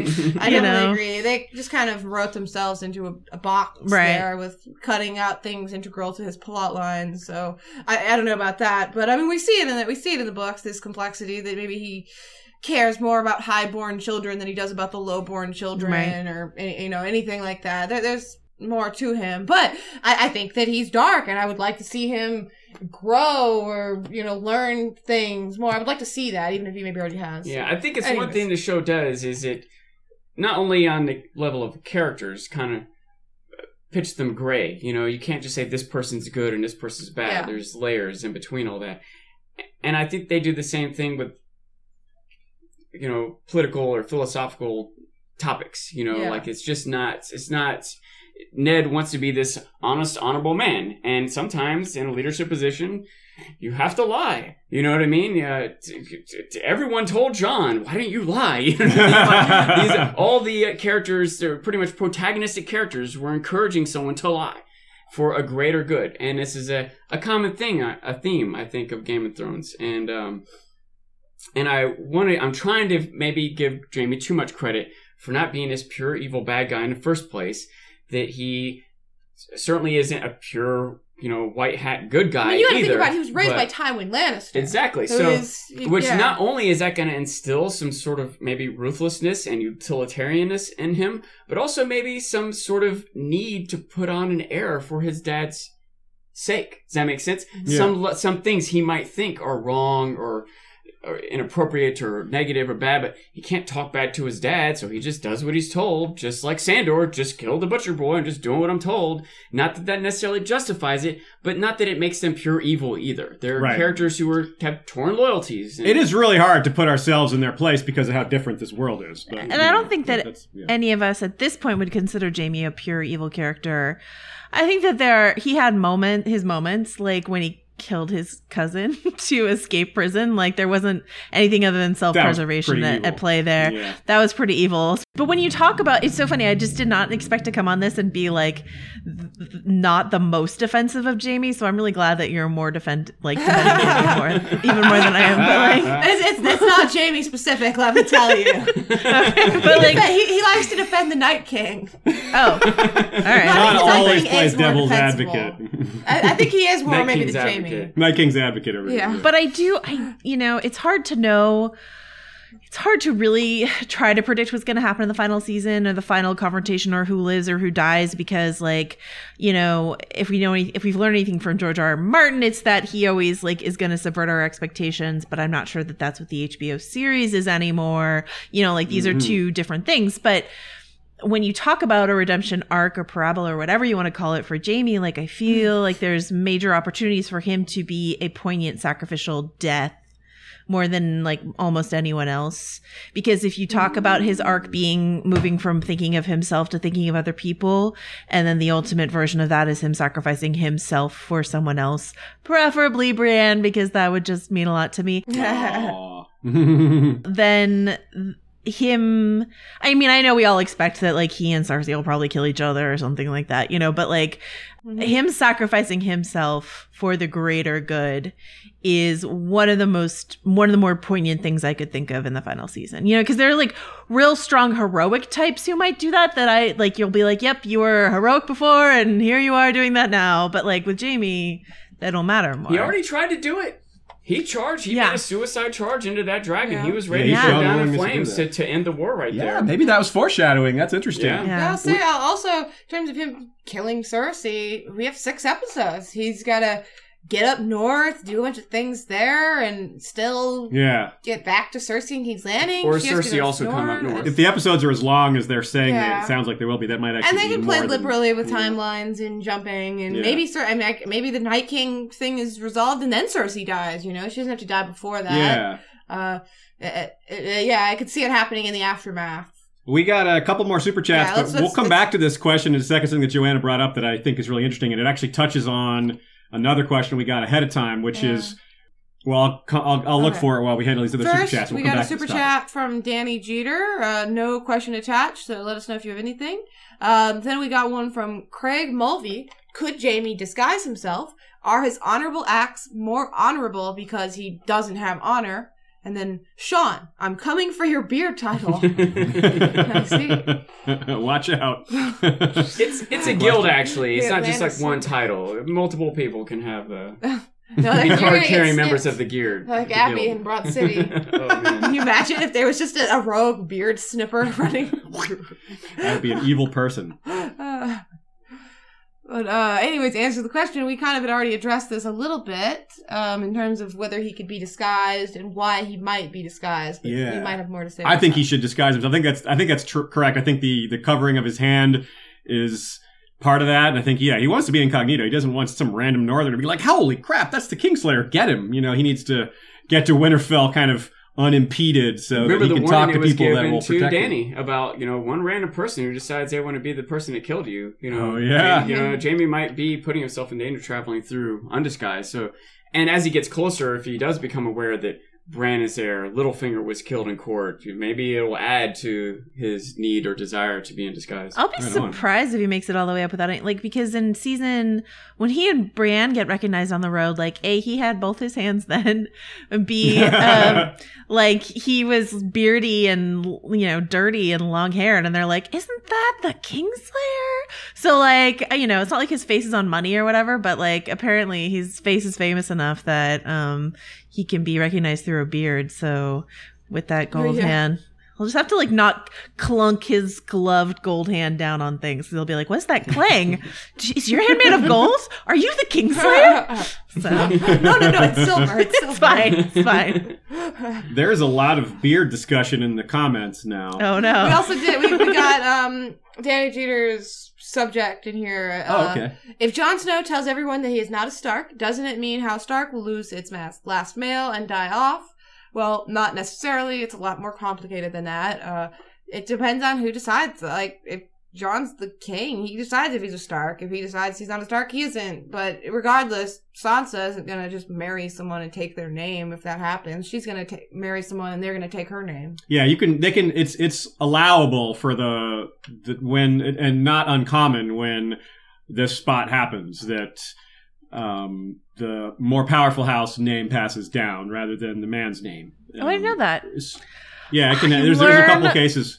You learn something new every day on History of Westeros, guys. Well, thank you. There's like some of these houses have existed for so long. Yeah. In fact, I think one of those times it was the daughter, the wildling, the story of the Blue Rose, that of course is associated with Elena, but the other story, the Bale the Bard story, Yeah, that's a you're good example right. of that. When there was just this girl that's half wildling, half Stark, that's the only one, and she continued the line. So You're right. yeah, they can do that. In order to prevent a house from just going away because of marriage, that's legally allowed in Westeros. Also, you can imagine all sorts of new precedents being established with. Right now, the current leader of Westeros is a queen, Yeah. and the person challenging her is another queen, queen. and Another, there's you know what I never- mean? So, yeah. and Sansa's sitting at the seat at Winterfell, doing a good job. I feel like Yeah, they need these to types of mention questions that, are yeah. maybe interesting to ask, but I don't think it's that. I feel like there's no chance that the way this ends is, the Stark line is finished. That's it. No, that's not what's going to happen. Yeah, I agree. Unless There's got to be something. Unless Sansa dies. Which- Yeah. Well, unless some other tragedy happens, but it's not going to be Yeah. because Jon wasn't really Ned's son. And Arya's like, I don't want kids. And Bran's like, I'm not even human anymore. So, I'm not Bran. yeah. A lot of, certainly, Joanna, we're getting a lot of comments about how happy people are to see you here with us today. Hi, guys. You and your And- hair. Yeah, people, not only about just you being here, but comments on people loving your hair Thanks, as well. guys. So all that good stuff. So we're going to do this again at the end, but just in case not everyone stays for the whole episode. So just in case, let everybody know where to find you and all that, and then we'll do this again at the end. So just people know all the places they can find Joanna Robinson's greatness. My greatness can be found on... Leave off the places where they can't find your greatness. Just Sure. You can find me on vanityfair.com. You can follow me on Twitter at Joe Wrote This. I do a Game of Thrones podcast called Storm of Spoilers. That's in its off season right now, which means we do whatever we want to do, which is really fun. What is that going to be next? What do you guys have next on tap? They're going to do Rick and Morty up next. Oh, yeah. okay. So that's coming. Nice. And we just did Tremors, which was amazing. And then I do an award season podcast called Little Gold Men. So if you are both a Game of Thrones fan and really into the Oscar race, then have I got a podcast for you. So there you go. Right on. Yep. It's lots of different places to find Joanna, so that is great. And yeah, check her out in whichever of those places strike your fancy. You guys, a lot of you all, if you haven't heard of Joanna, you've probably read her articles in Vanity Fair. You may not realize it's the same person. Definitely. But her articles are really, they're out there a lot. They're, among the most read Game of Thrones articles that there are. So that is very good. Also, I want to give some thanks to some more patrons. This time, we salute our Ironborn captains. That would be Kathleen the Ruthless, captain of the Night Terror, motto, don't fall asleep. Black Mattow's Storm Rider, captain of the Rusted Hinge. Rebea, Lady of Waves, captain of the Iron Shadowcat. Tusk Shield, breaker captain of Kraken's Fury. Oisan the Wanderer, captain of Naga's Living Flame. Sir Selvas Redblade of White Harbor, captain of Trident of the North. Lord Chucklaws is captain of the Dromund Nightblood, destroyer of evil. Madzak is captain of the Red Wake. Heron Burntbeard is captain of the Smoking Narwhal. John Gregor is captain of the Fist of the Drowned God. Karis Farwind is called Seal Speaker, Oracle of Lonely Light, motto, the Eyes in the Waves. Sir Kiron of Lonely Light is Scourge of the Sunset Sea, captain of Naga's Breath, a Droman armed with siphons of wildfire. Aileen is Archer Queen, captain of the Border Collie. Crimson Kate is captain of the Drowned Queen's Vengeance. And Jasana the Just, collector of tolls, is captain of the Golden Gift. There's some new names there. Yeah, a couple of new ones in there. Also, thanks to Sir Valentin DeGen, creator of the Game of Predictions website. That's gameofpredictions.org. And it is a free futures market where you can make predictions or bet on existing predictions as for what will happen in the rest of the series, the rest of the books. You got virtual money to play with, and I highly recommend checking it out. It's fun.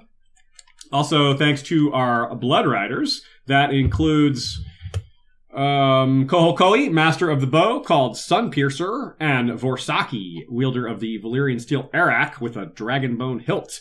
Thanks to you all. That is very helpful. We appreciate all the patronage. You can go to historyofwesteros.com and click on the Patreon link on the right side if you want to see what this is all about. You can find out more through that link about all the different titles and giveaways that we have scheduled, things like titles and access to episodes early, occasional Patreon hangouts, things like that. Lots of fun stuff. Check it out when you get the chance. And that is that for our mid-roll announcements. Let's get back to it. The question that you touched on briefly, Joanna, that somebody wanted to know specifically about is Jaime and Cersei dying, or just in general, how are they going to die? What is that going to be? So the question here, actually, I'll read the question fully. This is from Thomas Pappas, who is a.k.a. Haima Helminth, the Sellsword Sentinel. I would love to hear everyone's best guess as to how Show Jaime's story arc will come to an end. Will he die in Brienne's arms after selflessly sacrificing himself, kind of like what you said, maybe without the specifics, but something along those lines? A sword in his hand and a curse on his lips? Or will the show end with him on the Iron Throne swaddling a blonde-haired babe? A suicide charge and an ice dragon, maybe? Inquiring minds must know. Good question, covering all the bases there. So that is tough. And I know that as book readers and show watchers, there's some different ideas going around here. So I think we'll maybe get a little bit of a variety on answers. Joanna, do you have a take on this? Do you already have a thought on your best guess for Jaime's death? I know there's several possibilities out there. Which one do you favor, or do you have one that's kind of different? I mean, it's so interesting. The Valonqar sort of prophecy thing is so interesting because, it's not something they've mentioned at all on the show. even a little bit, right? They specifically cut that out. But like the fandom is so convinced of it, not just like book readers, but it's seeped into non-book readers because enough people have written articles about it that non-book readers are like, well, I heard that, Jaime has to kill Cersei, of course. Like that's how it's going to happen. And I mean, it makes sense like for his arc, but I still like if there's a way to wrap up Jaime killing Cersei, dying in the process, because I think the show at least is setting up some sort of mutually assured destruction. That's what I took away from when Lady Olenna, as she's dying, she's like, Cersei will be your downfall. And he's like, yeah, but she's hot. I can't get off this train. So it felt that felt like prophetic to me. Is like they knew when they were going in season 8, Jaime and Cersei on some sort of like mutually assured destruction path. But if they could throw in with that some element of self-sacrifice, like killing Cersei, though it will be hard for Jaime to do, will save the realm, and he dies in the process, and Brienne finds him, and they get a last moment. I want it all. That's what I want. Nice. I see someone named Thraxus in the chat says that Jaime's going to take the black and become the next Lord Commander of the Night Watch. That would be interesting given how he mocked them in the first episode. That would be kind of an interesting turnaround. And it would maybe fit with his black cloak and black horse that he was riding off with. Now, LML follows that question up with, has a Kingsguard ever joined the Night's Watch? Well, technically Jaime isn't in the Kingsguard anymore, but the answer is yes. There was at least one example. That would be Lucamore the Lusty, who had a bunch of kids while he was in the Kingsguard with multiple women, which is obviously not allowed. So he had his baby-making parts hacked off, and he was sent to the wall. So he didn't join on purpose, but that would be the only example I know of. So yeah, normally Kingsguard serve for life. There's certainly been some other cases where Kingsguard maybe could have been sent to the wall, but instead they were killed. Yeah, they were executed or just died or whatever happened to those Kingsguard. And of course, a lot of Kingsguard whose stories we don't know, so there might be some more. Let's continue with some of the Patreon questions we got ahead of time. Let's see here.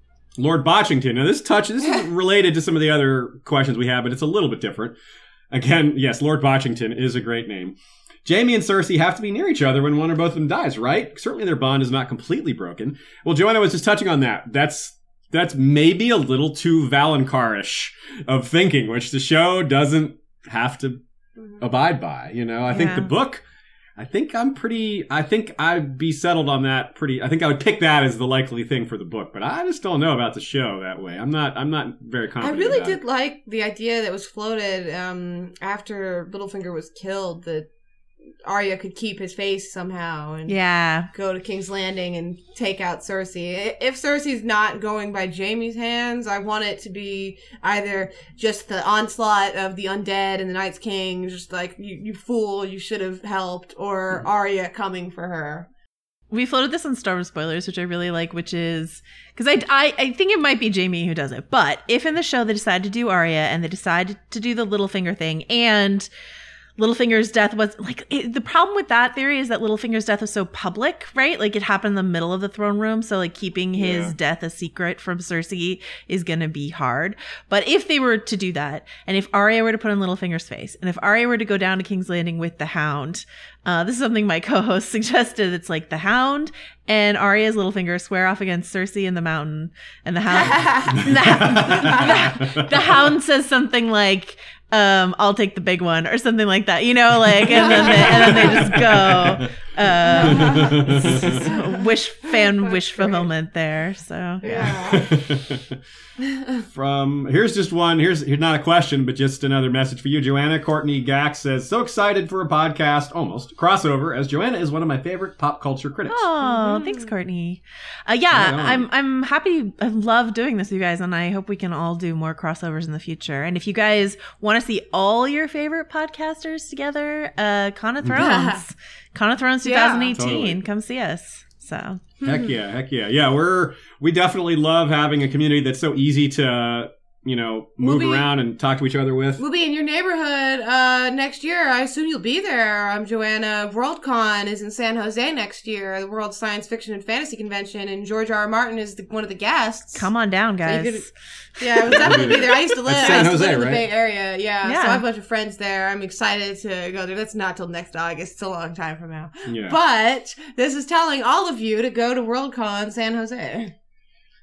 And we'll have... Maybe, I wouldn't hold out hope for TWOW being out then, but maybe we'll have Fire and Blood. Yeah, some Fire and Blood stuff, or at least a part 1 of Fire and Blood. We got a super chat real quick. All right. From LMC. Thanks for the solid Season 7 content, for addressing the positive and negative, and for inviting the larger Game of Thrones community to join you. Keep it up. All right. Well, we will. We will definitely do that. We have other guests planned, and you know what? Maybe this is a good time to... mention our potential guest for next week, because Joanna is going to be excited about this when you hear this one. This is really random. It is very random. Sean, you watch You're the Worst, right? Yeah, you tweeted about it. We love the show. All three of us. One of the things we love about it is one of the main characters, one of the featured characters, Vernon, has his own podcast. Yes. Vernon Down the House with Red Napkin, and the show every time it just cracks me up so much. They have this very professional setup in there that Beck is part of. Anyways, it's the whole thing.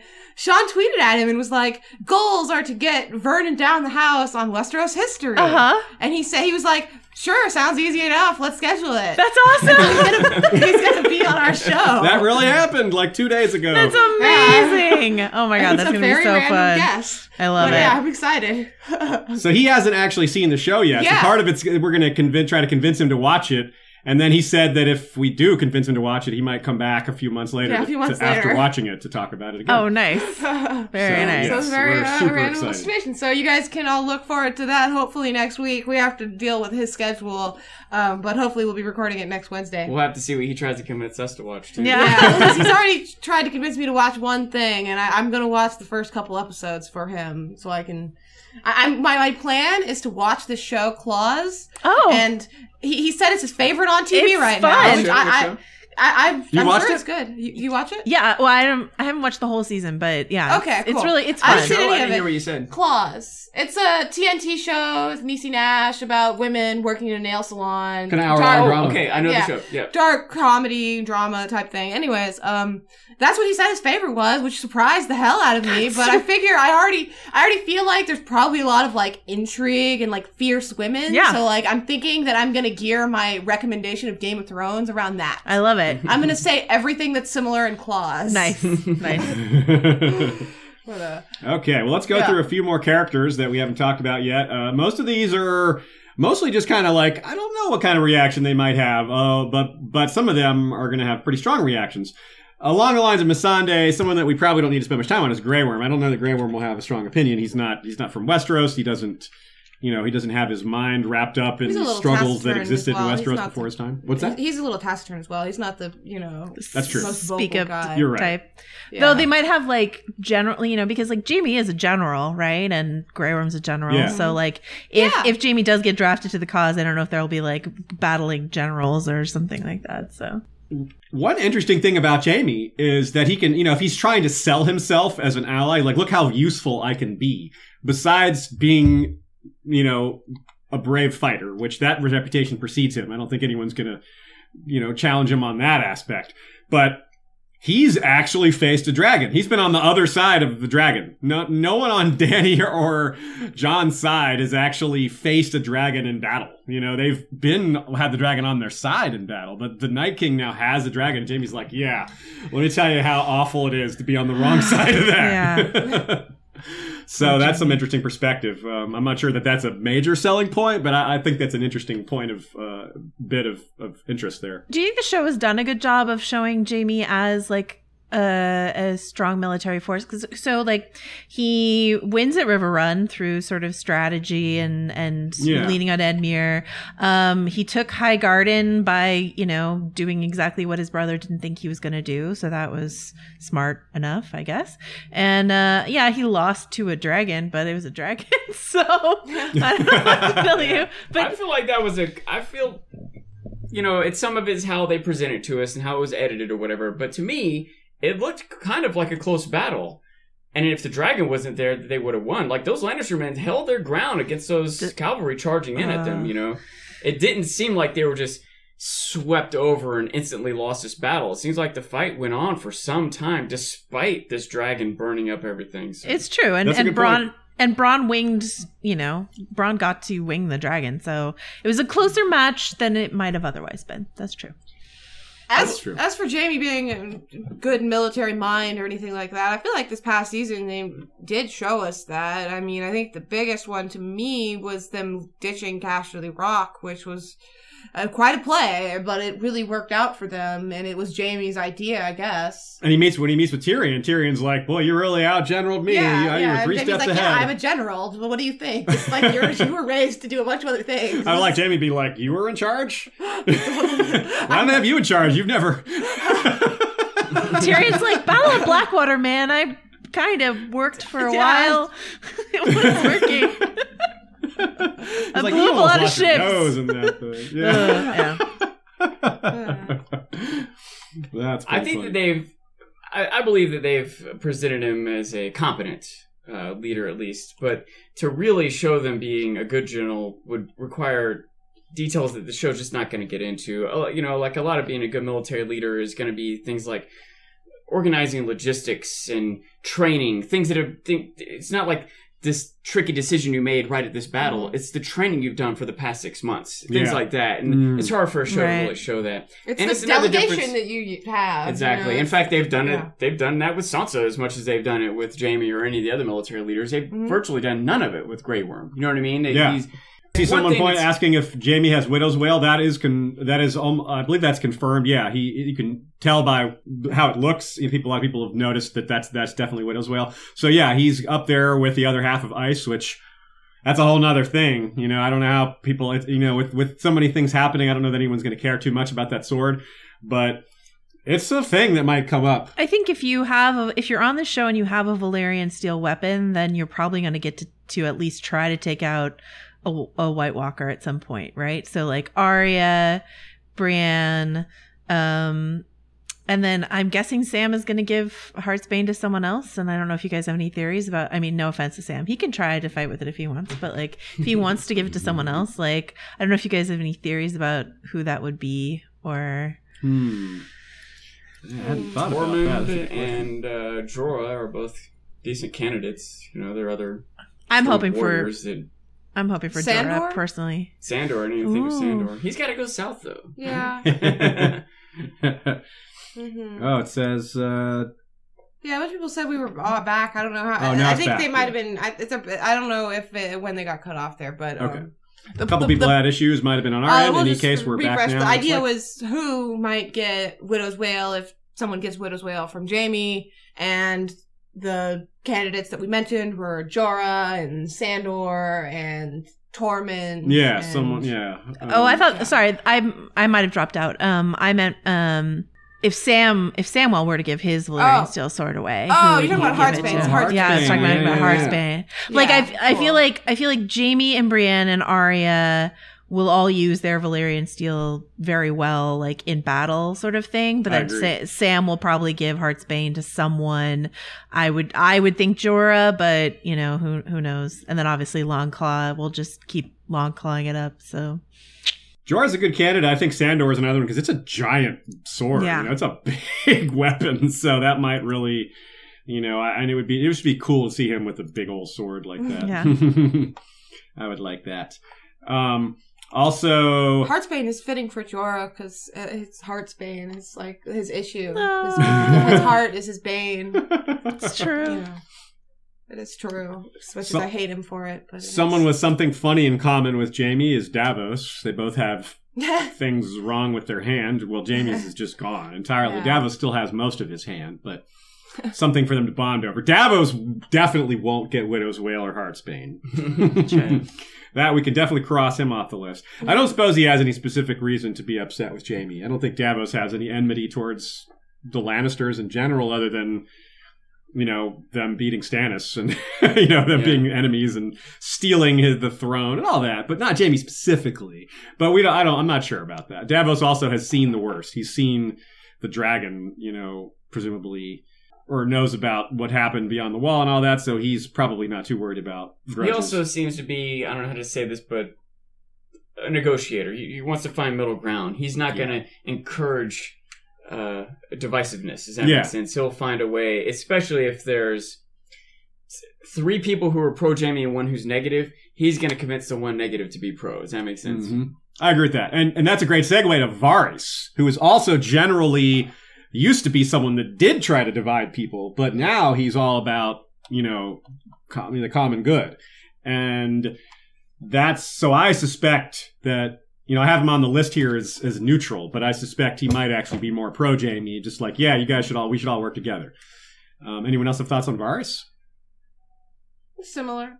Okay. I don't, to be honest, I don't expect to see much of his reaction to this at all. Yeah, I kind of agree. Varys they may just dispense with him reacting at all. Varys is cool with this. Well, he has those great facial reactions in the backdrop of so many scenes. That's true. Conleth Hill does. He just reacts to things. So that might be the extent of what we get. Just having smirking and possibly rolling his eyes, and you're like, okay, yeah. So another one who just got mentioned is Jorah. Now, Jorah has a little bit of a different perspective on Jaime, possibly, because that's another person who fought at Pike together. Jaime, as Euron reminded us this season, Jaime was a big force at Pike. Well, Jorah was a big force at Pike, and that was brought up when he re-encounters Thoros. So this whole war that they all fought in together, they all charged through the breach together. Jaime was there, so Jorah may have some respect for him. What's that? That's the flashback we're getting. Great choice. Bring back Thoros. Put some Vaseline on the lens so we don't have to see that, some of these actors are older than they should be, and do it. Do they actually do that? Vaseline on the lens? Is that really a thing? Now they do it with CG, but yeah, they used to blur the vision to protect wrinkles back in the day. That's cool. Or weird. I don't know. Both. Yeah. Okay, well, let's now talk about people who are at least likely, if not definitely, anti-Jaime. Daenerys is not definitely anti-Jaime, but you could see why she would be, right? Obviously killing her father, but knowing her brother. She might also be like, well, I can ask you questions about Rhaegar,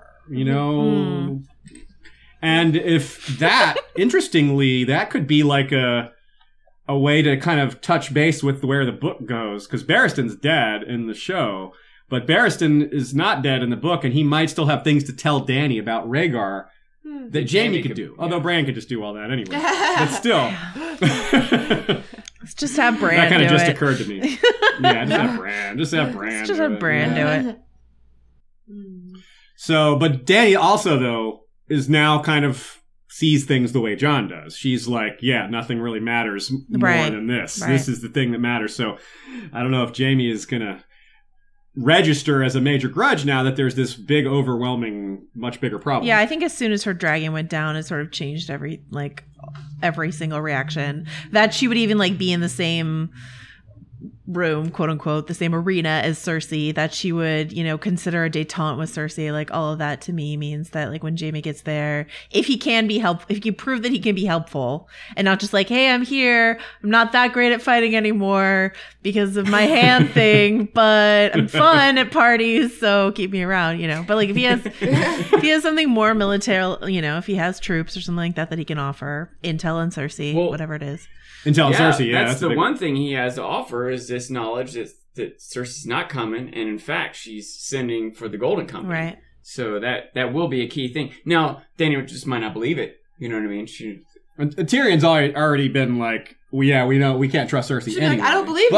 Yeah. I'm sending Jorah and you to go swoop out the Golden Company. I expect the Golden Company to be a little more complicated than just Cersei and the Iron Bank hire them. That's a good call, Shad. That could be how Sandor gets south. If Jorah and Sandor go south to check out the Golden Company. Yeah. I'm hoping that that's Theon's plot. That Theon's redemption and plot is taking out Euron and stopping the Golden Company somehow. That's my hope for him. I could see it being both. My main thought, that the only reason I mentioned Jorah is just that we have that line where he says he served with the Golden Company. Sure. And it's just really random for them to add this thing. So I have to entertain the thought that it was so that it could have some payoff later. That's a good point. Yeah. But so I could see multiple people being involved in this, in the Golden Company plot. I kind of don't expect the Golden Company to be very featured, really. Like, I don't expect to really know the characters in it or anything like that. I expect we at least know maybe the leader character, because who else is Cersei going to talk to without Bronn or Jaime? It's just Qyburn. No, it's true. Sorry. And she can't talk to the mountain. I'm just envisioning a lot of... enough? Qyburn might be enough. No, really. Maybe Qyburn will have like some child rearing ideas to talk over with her or something like that. I don't know. He's like, let's plan your baby shower. It's gonna be epic. But no, I think you're right that we'll maybe know the leader of the Golden Company, and then they'll just show up as like players on the chessboard. You know, that's what I felt like a lot of season 7 was, is like Grey Worm, the Unsullied don't matter except for like what they look like standing on a battlefield. Do you know what I mean? And like the same is sort of true of the Dothraki. We kind of know the main Dothraki guy because he has like 2 lines this season. Kind of, yeah. As in we've seen him multiple times. Yeah, he was there in season 6. All the other dudes were burned up. He's still there. So, you know, de facto leader, I guess. I don't know. We solved it. Joanna. He's held the Valyrian steel sword. Yeah. Joanna, I can't get this image out of my mind of Cersei's baby shower. I'm imagining, like, have you seen the Saturday Night Live skits, you know, where they have one of the Melisandre over to the dinner party? Yes, you know, she's all brooding and her. And just imagine like the baby shower, like it's Cersei, the Mountain, Qyburn, pink armor. All of her handmaidens who she's made get her haircut. Yeah, all the same haircut. Yeah. Everyone's dressed in black. Black, yeah. Best. The gifts are wrapped in black. Best party ever. Yeah. That's good. So another aspect about Jon that maybe we didn't mention that maybe should be briefly mentioned is I do still think Jon will be fine with Jaime. But if Jon finds out, when Jon finds out that his real father was Rhaegar, well, that means his grandfather was Aerys, which means Jaime killed his grandfather as well as Dany's father. So I don't think that's going to matter, but it's not nothing, you know? Yeah, it's not nothing, but yeah, I don't think it will matter ultimately. I think Jon and Dany will be aware that they're great. That he was crazy. Their father and granddad. I think so too. And then again, Bran can verify it all. You know, I wonder if Jon could have talked to Tommen or Joffrey or any of those kids if he would have said, you know, you can be a Lannister and a Lannister.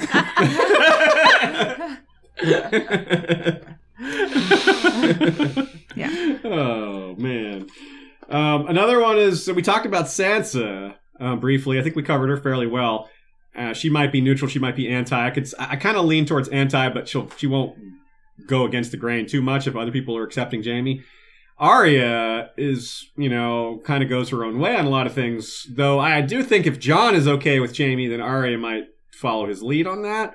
Yeah, she was never on her list, so that's something. But Cersei is, and. You know, again, he killed Jory. That's a thing. You know, Arya liked Jory, and we all like Jory. You know, yeah, everybody liked Jory. That was the first like really shocking death in the show. I think just so like whoa, his dagger's through his eyeball, right through the eye of this guy who's been so nice to children all season. Yeah, and then they start dropping like flies. It was like, oh, yeah, poor Jory. That's not Jory got forgotten after all the other deaths, but. The North remembers. The next person on your list is going to be my favorite reaction. Jon Royce? Jon Royce, the most racist person in all of the North. and by racist, I mean like never trust a Targaryen, never trust a Lannister. I'm going to stand up at every meeting. He's very xenophobic. Yes. He's xenophobic. He is very xenophobic. And very snooty, being that Yeah, ancient he is and all snooty, blood, yeah. you know, and all old gods combined. That is one haughty family. Yeah, so Jan Royce is definitely going to stand up at a meeting and be like, Jamie Lannister shouldn't be here, you know, He's for gonna sure. blustering with his, Yeah. And I wonder what some of the other lords, like I along picture the him lines with of him. jowls, shaking. He's like, is it exactly that? But that's how I picture him. Yeah, he's like, he's definitely I just like, can't do it. the jowls are on the inside. Like he's jowly of heart, you know. for Yes. sure. Jan Royce. He has that huge breastplate. It's amazing. We might have a request for you, Joanna. Yeah. Acre Frey gave us a super chat. Can you guess who I'd like to say a certain phrase? He's asked us and every guest he can to say Irish wristwatch. 3 times really fast. Irish wristwatch. Yes. So that's We've what all we- had to do it, so have other guests. So yes, go ahead. It's hard. Irish wrist. No, oh my God, Irish wristwatch. Wow, guys. See, it's harder than it sounds. Irish wristwatch. Irish wristwatch. Irish wristwatch.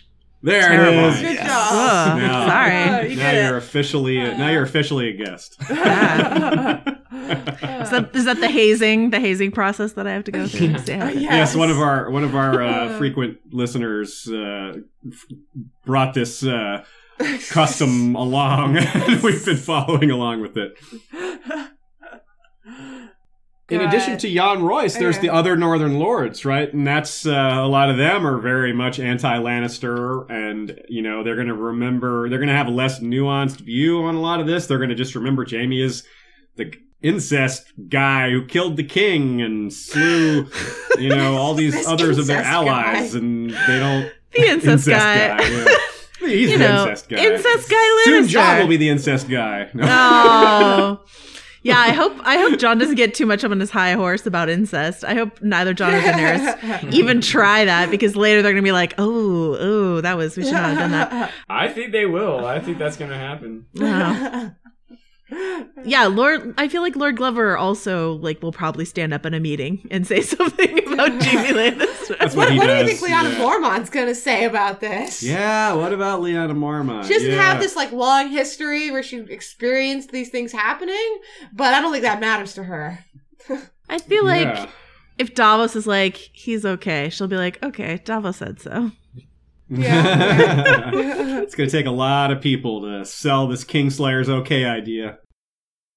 It's a really funny thing about this show because I'm a feminist. I am a fan. I I watched Xena Warrior Princess as a child. I love a lady fighter. I'm here for it. But there are ways in which this show, not the books, but this show does this weird pandering, almost I don't know. Yeah, pandering. It's this yeah. weird pandering where I'm like, yeah, I get it. You think as a woman I'm really excited about this, and I am, but not the way you're doing it. Anyway, that's a tangent. Yeah, I feel the same. I see Jinx Lier in the chat said it was really shallow faux feminist fan service for the gifts. Yeah. I mean, yeah, it's true. It's just Yep, for the gifts.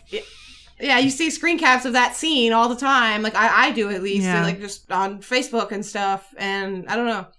It might be I think it might be an extension of the complete lack of female writers. Yeah. It's that might. Yeah. That might help. Yeah. And I mean, I think it isn't just Lyanna Mormont's case. We see it with Tormund. We see this kind of a little bit fan servicey pandering type of line. So it's just the thing. They know these characters are popular, and they're trying to do what they think made them popular. Yeah. But it doesn't exactly resonate with me either. I agree. Another super chat here. Yeah, from Lucifer Means Lightbringer, who's we've had on the show before. Yeah, Joanna. podcast. Really enjoying your presence on the video. I tweeted at you, by the way. We got him on Twitter too. Yeah, another recent Twitter joiner. Very recent. He tweets more than I ever could imagine myself tweeting. Maybe that's why he avoided it in the first place. It's such a time sink. It really is a lot of fun, but it definitely eats up some hours. Yeah, I just disengage from it because it's daunting. We've covered all the different characters we wanted to talk about in terms of how they might interact with Jaime. Maybe there's a few we missed. If we did miss any, certainly let us know in the chat here. Otherwise, we'll be beginning our wrap up here shortly. Is there any shot that Jaime gets to kill the Night King because he is the king. Because he is the Kingslayer. It's gotta be a little bit. Kingslayer. It's gotta be a little bit. You know? Yeah. I think it's a pretty long shot, Yeah. but I think you sold me on it with the whole Night Kingslayer idea.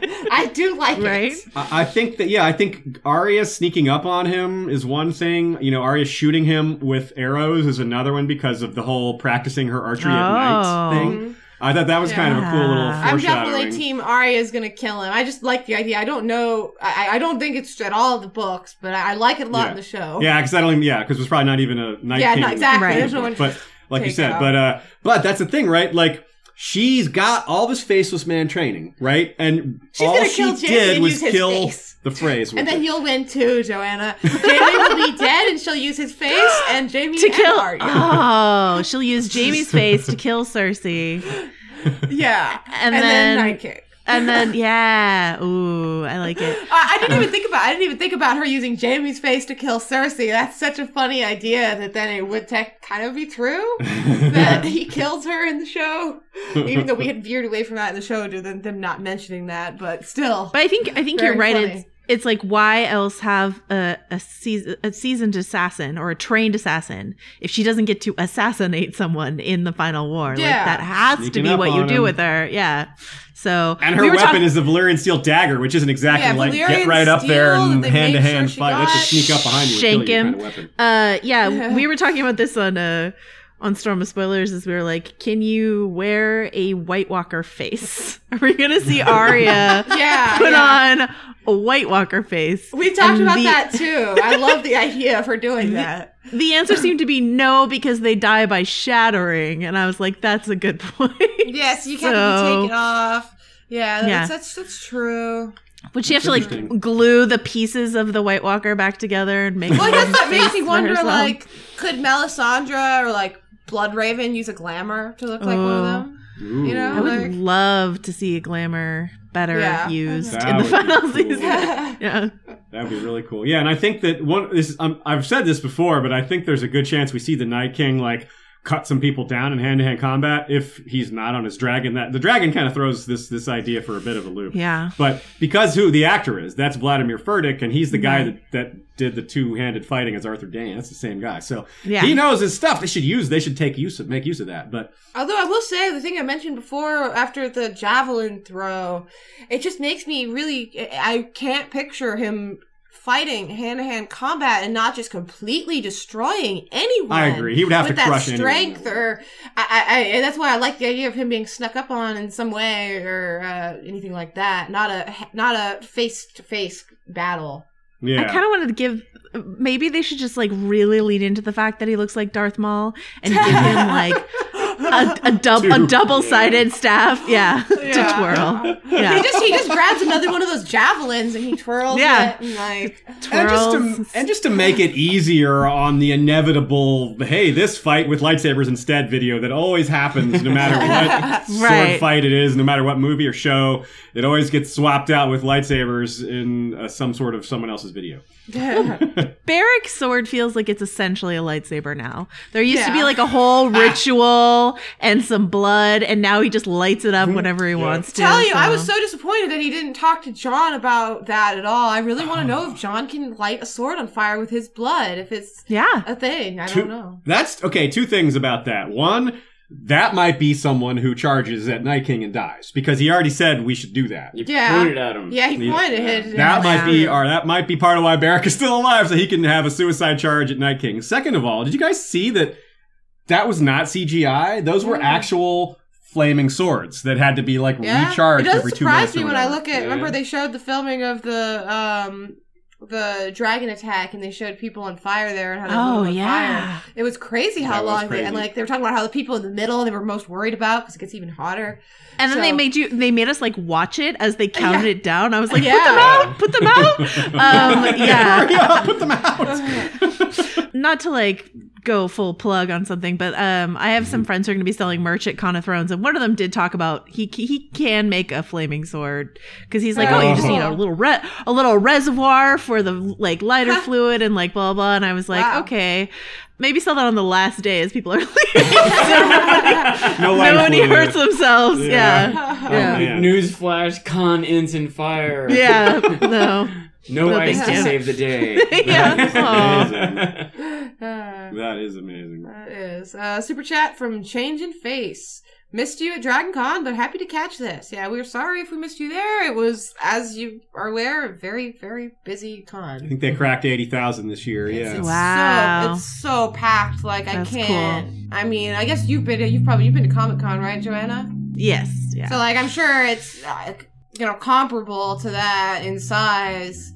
But it's too much. it's gigantic. It's really, it's hard to meet people there. It takes me like the first day to just adjust to it all, to like being just this close to a bunch of people in costume. But it's kind of fun because it feels like Dragon Con, unlike Con of Thrones, which is, unlike Comic Con, which has become so like commercialized and the studios like basically run everything and it's just one big PR event. Like Dragon Con still feels like much more connected to the fandom directly, you know? Yeah, definitely. I mean, and plus Dragon Con is just, that's just a party con. Yeah. It's just, it's just people are going wild. They're like the wildest they'll be. Someone said, Bernie the Burnt just said, did someone's stomach just growl? I don't know. I don't think so. Phone went off. No, I don't know. She also said, going to light this dab with a flaming sword. That's doing it right. That is doing it right. Dragon Con is a little more evenly spread out amongst so many different fandoms, I guess. It's not just sci-fi or just comic heroes or, I mean, I don't know, Joanna, how much you even know about Dragon Con or people in general. Like, I didn't know till a couple years ago. They have like a professional wrestling event there. You know what I mean? I did not know that. That's amazing. There's such a huge, wide range of variety of types of events and fandoms that are being appealed to. And a lot of it is just like groups of people that just want to do these different things that have nothing to do with some larger entity, like you were saying. It's not like just I'm sure there are like some funded and promoted things, but there's all kinds of stuff that's just, there's even things that just happen there that they're just happening every year and they just decide, okay, we'll just schedule this. But like a drum circle happens every year. Just people show up with little tom-toms and little percussion instruments. And so like, all right, fine, Saturday night at 8:00, that's the drum circle. They just scheduled this thing that was just happening anyway. So that's really fun. Yeah, I would love to go next year. We got to see MC Chris this time. He was there. Mm-hmm. Oh, nice. Yeah. Nice. But you should come next year. We'll be if you come, we'll be spending 2 weeks around each other. Because we'll have Worldcon the week before. It's literally the World week after, 10 days after. Or something. My god! So it might be tight, but I'm excited for a con month. So another person asking about my shirt here. This says The North Remembers. This is made by Sanrixian, who I think is still in the chat, and she's also a patron. 3 Black Dogs is her Twitter handle, and she does a lot of art. She's very talented. Yeah, she's coming out with some more shirts. Yeah, so this is the first time we've had her one of her shirts on our show, but it may not be the last. I think she made one for me too. It'll be coming soon. Oh, she says it's a shirt she made in combo with a company called Cotton Bureau. I can see her in this. So she is still in the chat and answering, filling out this detail here. Is that what you guys use? Joanna? Yeah, we use Cotton Bureau. They're great. So that's a great shirt you have. This is comfortable, yeah. It will hold up to many washes. I think the one I saw from you guys most recently was Tormund Live. That's the shirt I saw. We have a Tormund Lives shirt and a Missing Direwolf shirt, like a Where's Ghost sort of shirt. So I was going to make that comment a little while ago, talking about the idea of how George handles things versus how the show handles things, and I was thinking George would have killed Tormund there. I mean, George would have had other wildlings so that we're, not worried about, so that we're actually worried about some of them. We just know the one. That's interesting because now I'm excited for if they ever use Ghost again. For Jaime to meet Ghost, because there was that great scene where Rob and his direwolf were menacing Jaime and stuff like that. Yeah. So Jaime's encountered a direwolf before in not great circumstances. So it might be fun to see him scared by Ghost or something. Jaime's faced down a direwolf and a dragon.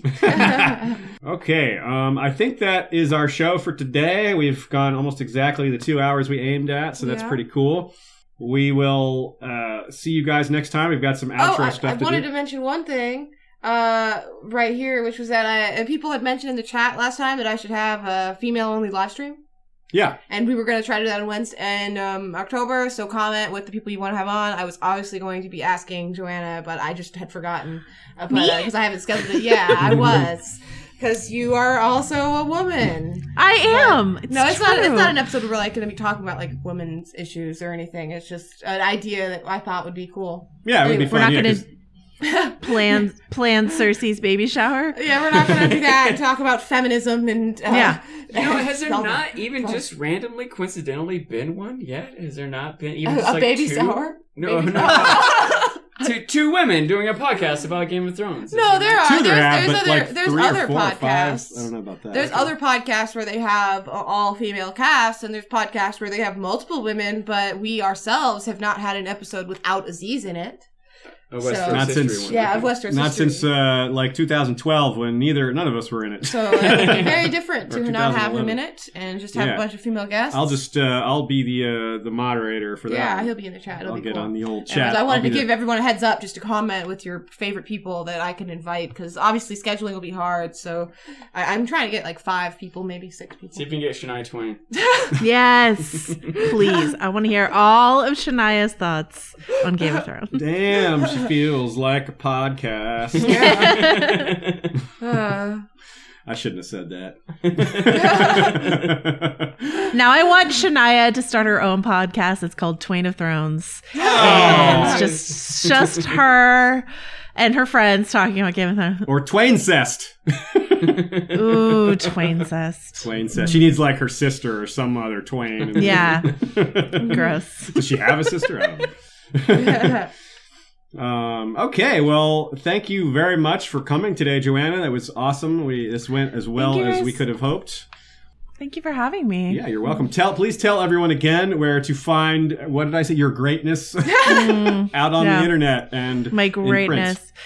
You can find me on vanityfair.com. You can follow me on Twitter at Joe Wrote This. You can hear me talking about pop culture in general on Storm of Spoilers, or award season specifically on Little Gold Men. Right on. Very cool. Where can we find your awfulness now? That's not on the internet. She smartly keeps that, in a closet. Also on Twitter, to be honest. Yeah. That does describe Twitter pretty well. It's a lot of awesome and a lot of awful. Yeah. You probably don't hit that lower extreme so often. But I try. I do try to be as awful as possible. We all have bad days.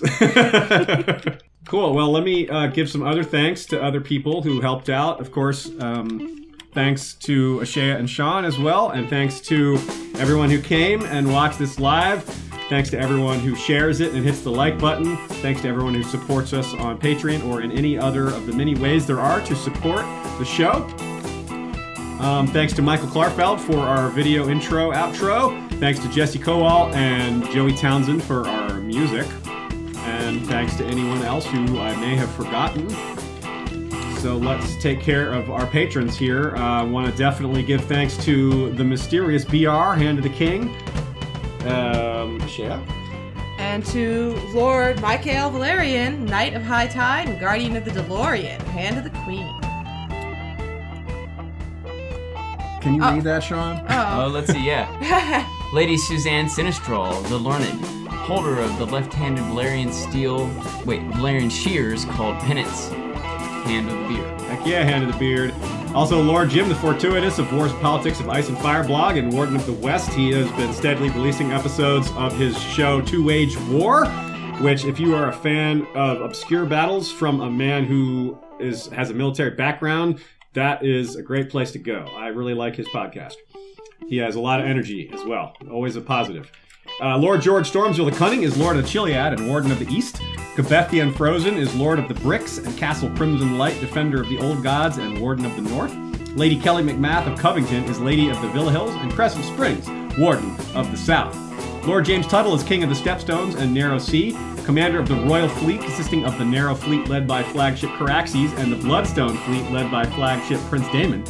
Recently, there has been a bit of an excursion where he and Our Corsair Queen of the Western Shivering Sea, almost as hard to say as Irish wristwatch, Charlotte Ostra, commander of the Briny Fleet, whose flagship is the barnacle-encrusted violet-hulled Mercenaria, and she carries the nacre-inlaid shucking blade Crasslever. That one's cool. Shucking blade is That's just new. a really cool term. Also, our small council, Lord James Inkblade, the Scholar Knight, is Master of Whisperers. Grand Maester Saria of the Barrows is Cinder of the Citadel. Lord Robert Jacobs is Master of Coin. Rosie the Clever is Master of Laws. Lady Direliz of Castle Naki is the Alpha Patron. Lord Dan of the Red Mountains and Castle Great Bell is Breaker of the Second Stone and was in our chat today. Lord Skip of the Velt is Lord of Castle Ganges. Gregor the Toasty is Lord of the Bread Fort. Alicia Everlasting of the Green Blood is Lady of Desert Rose. Lord Ryan of Castle Stonegate is Guardian of the Rocky Mountain Pass. Lord Garin de Haviland is of Devil's Hand Keep. Ashlyn Winter is the Hawk's Eye, Lady of Castle Skyfall. Lady Mikkel of Moonacre is leader of the Werewood Protectorate Alliance, and that is a reference to the Facebook game Game of Thrones Ascent, which is a really fun Facebook game, surprisingly well developed, and that is a clan name there. Especially during the season when they release new episodes based on each episode. True that. I haven't kept up with the game, but I definitely had a long run of playing it and enjoying it. Also, the Lord of the Halls of Castle Hillcrest is wielder of the Valyrian Steel Machete Everglazed. Lord Alistair Whitaker is Lord of the Dawnhold. Lord Bemmy Snugglebunny is Guardian of the Hidden 100-Acre Werewood and holder of the Vorpal Snugglebunny. When you fear things cannot get worse, Vorpal Snugglebunny enters the fray. Brian the Defender is Lord of the Spearfort and the Freelands, last scion of Clan McCulloch, motto, Strength and Courage. The Bastard of the Wolfswood is first Forester of the Old Gods. He is sworn to House Ironwerewood, motto, Listen for the Silence. Connor the Dungeon Master is Lord of Catamount Keep and Guardian of the Smoky Mountain Pass. Lady Baelish is Dark Widow of Harrenhal. King's Justice Sir the Troy the Steady is wielder of the Valyrian Steel Blade Fate. Our Queen's High Council is Lady Jane of House Celtigar, the Emerald of the Evening, wielder of the Valyrian Steel Axe Painkiller, Mistress of Sea Eagles, and Mistress of Ships. Lady Mai of House Swan, Mistress of Whisperers. Elia of Upstate, Master of Coin. Grand Maester Elizabeth, middle daughter of Lyanna Mormont, First Lady to forge both the Silver and Valyrian Steel Link. And Bold Betha of House Copperhook, Still Waters Run Deep, Master of Laws. Sean's Council of the Beard is led by Grand Maester Clark, Protector of Wisdom and Beards. And our King's Guard is led by Lord Commander Sir Christopher Dane of Starfall, Sentinel of the Torrentine.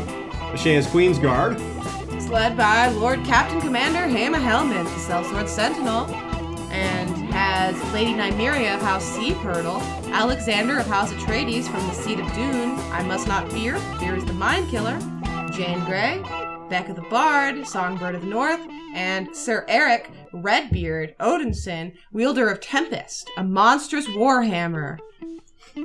Our Beard Guard, Lord Commander George the Golden, Sir Joshua Oakhart the White Oak, Lady Rita of the Coppermane, the Unbound, Dance the Fervor, Look right here, Sean. and Sir Joff, Warden of the AC, wielder of Triad, the multifaceted beard of platinum, red and brown. Stay frosty. Stay frosty, my friends. Okay. That's great. I love that. And last but not least, the History of Westeros Night's Watch, which is commanded by Lord Commander Daenerys Flint of the Night Fort, revenging the memory of brave Dany. Also, She's one of my favorites, by the way. And What's that? And all the names. Yeah? I like that one. That one? Oh, cool. All I don't know, right. I just like the history of it. That is a good call. Yeah, I like that too. First Ranger Fabian Flowers is the Bastard of Greenshield. First Builder Patchface is of Motley Wisdom. And First Steward Sir Jurion of the Torrentine is called Palewind. And that is that. Thank you again, everybody. Thank you, Joanna. Guys. And we will hopefully be back on Wednesday with our special guest. And if not, we'll be back shortly after. And again, our Blackfish episode records tomorrow and will be distributed over the course of the 10 days after that, roughly speaking. So be on the lookout for that as well. And we'll see you next time. Valar rewatch us, Valar reread us.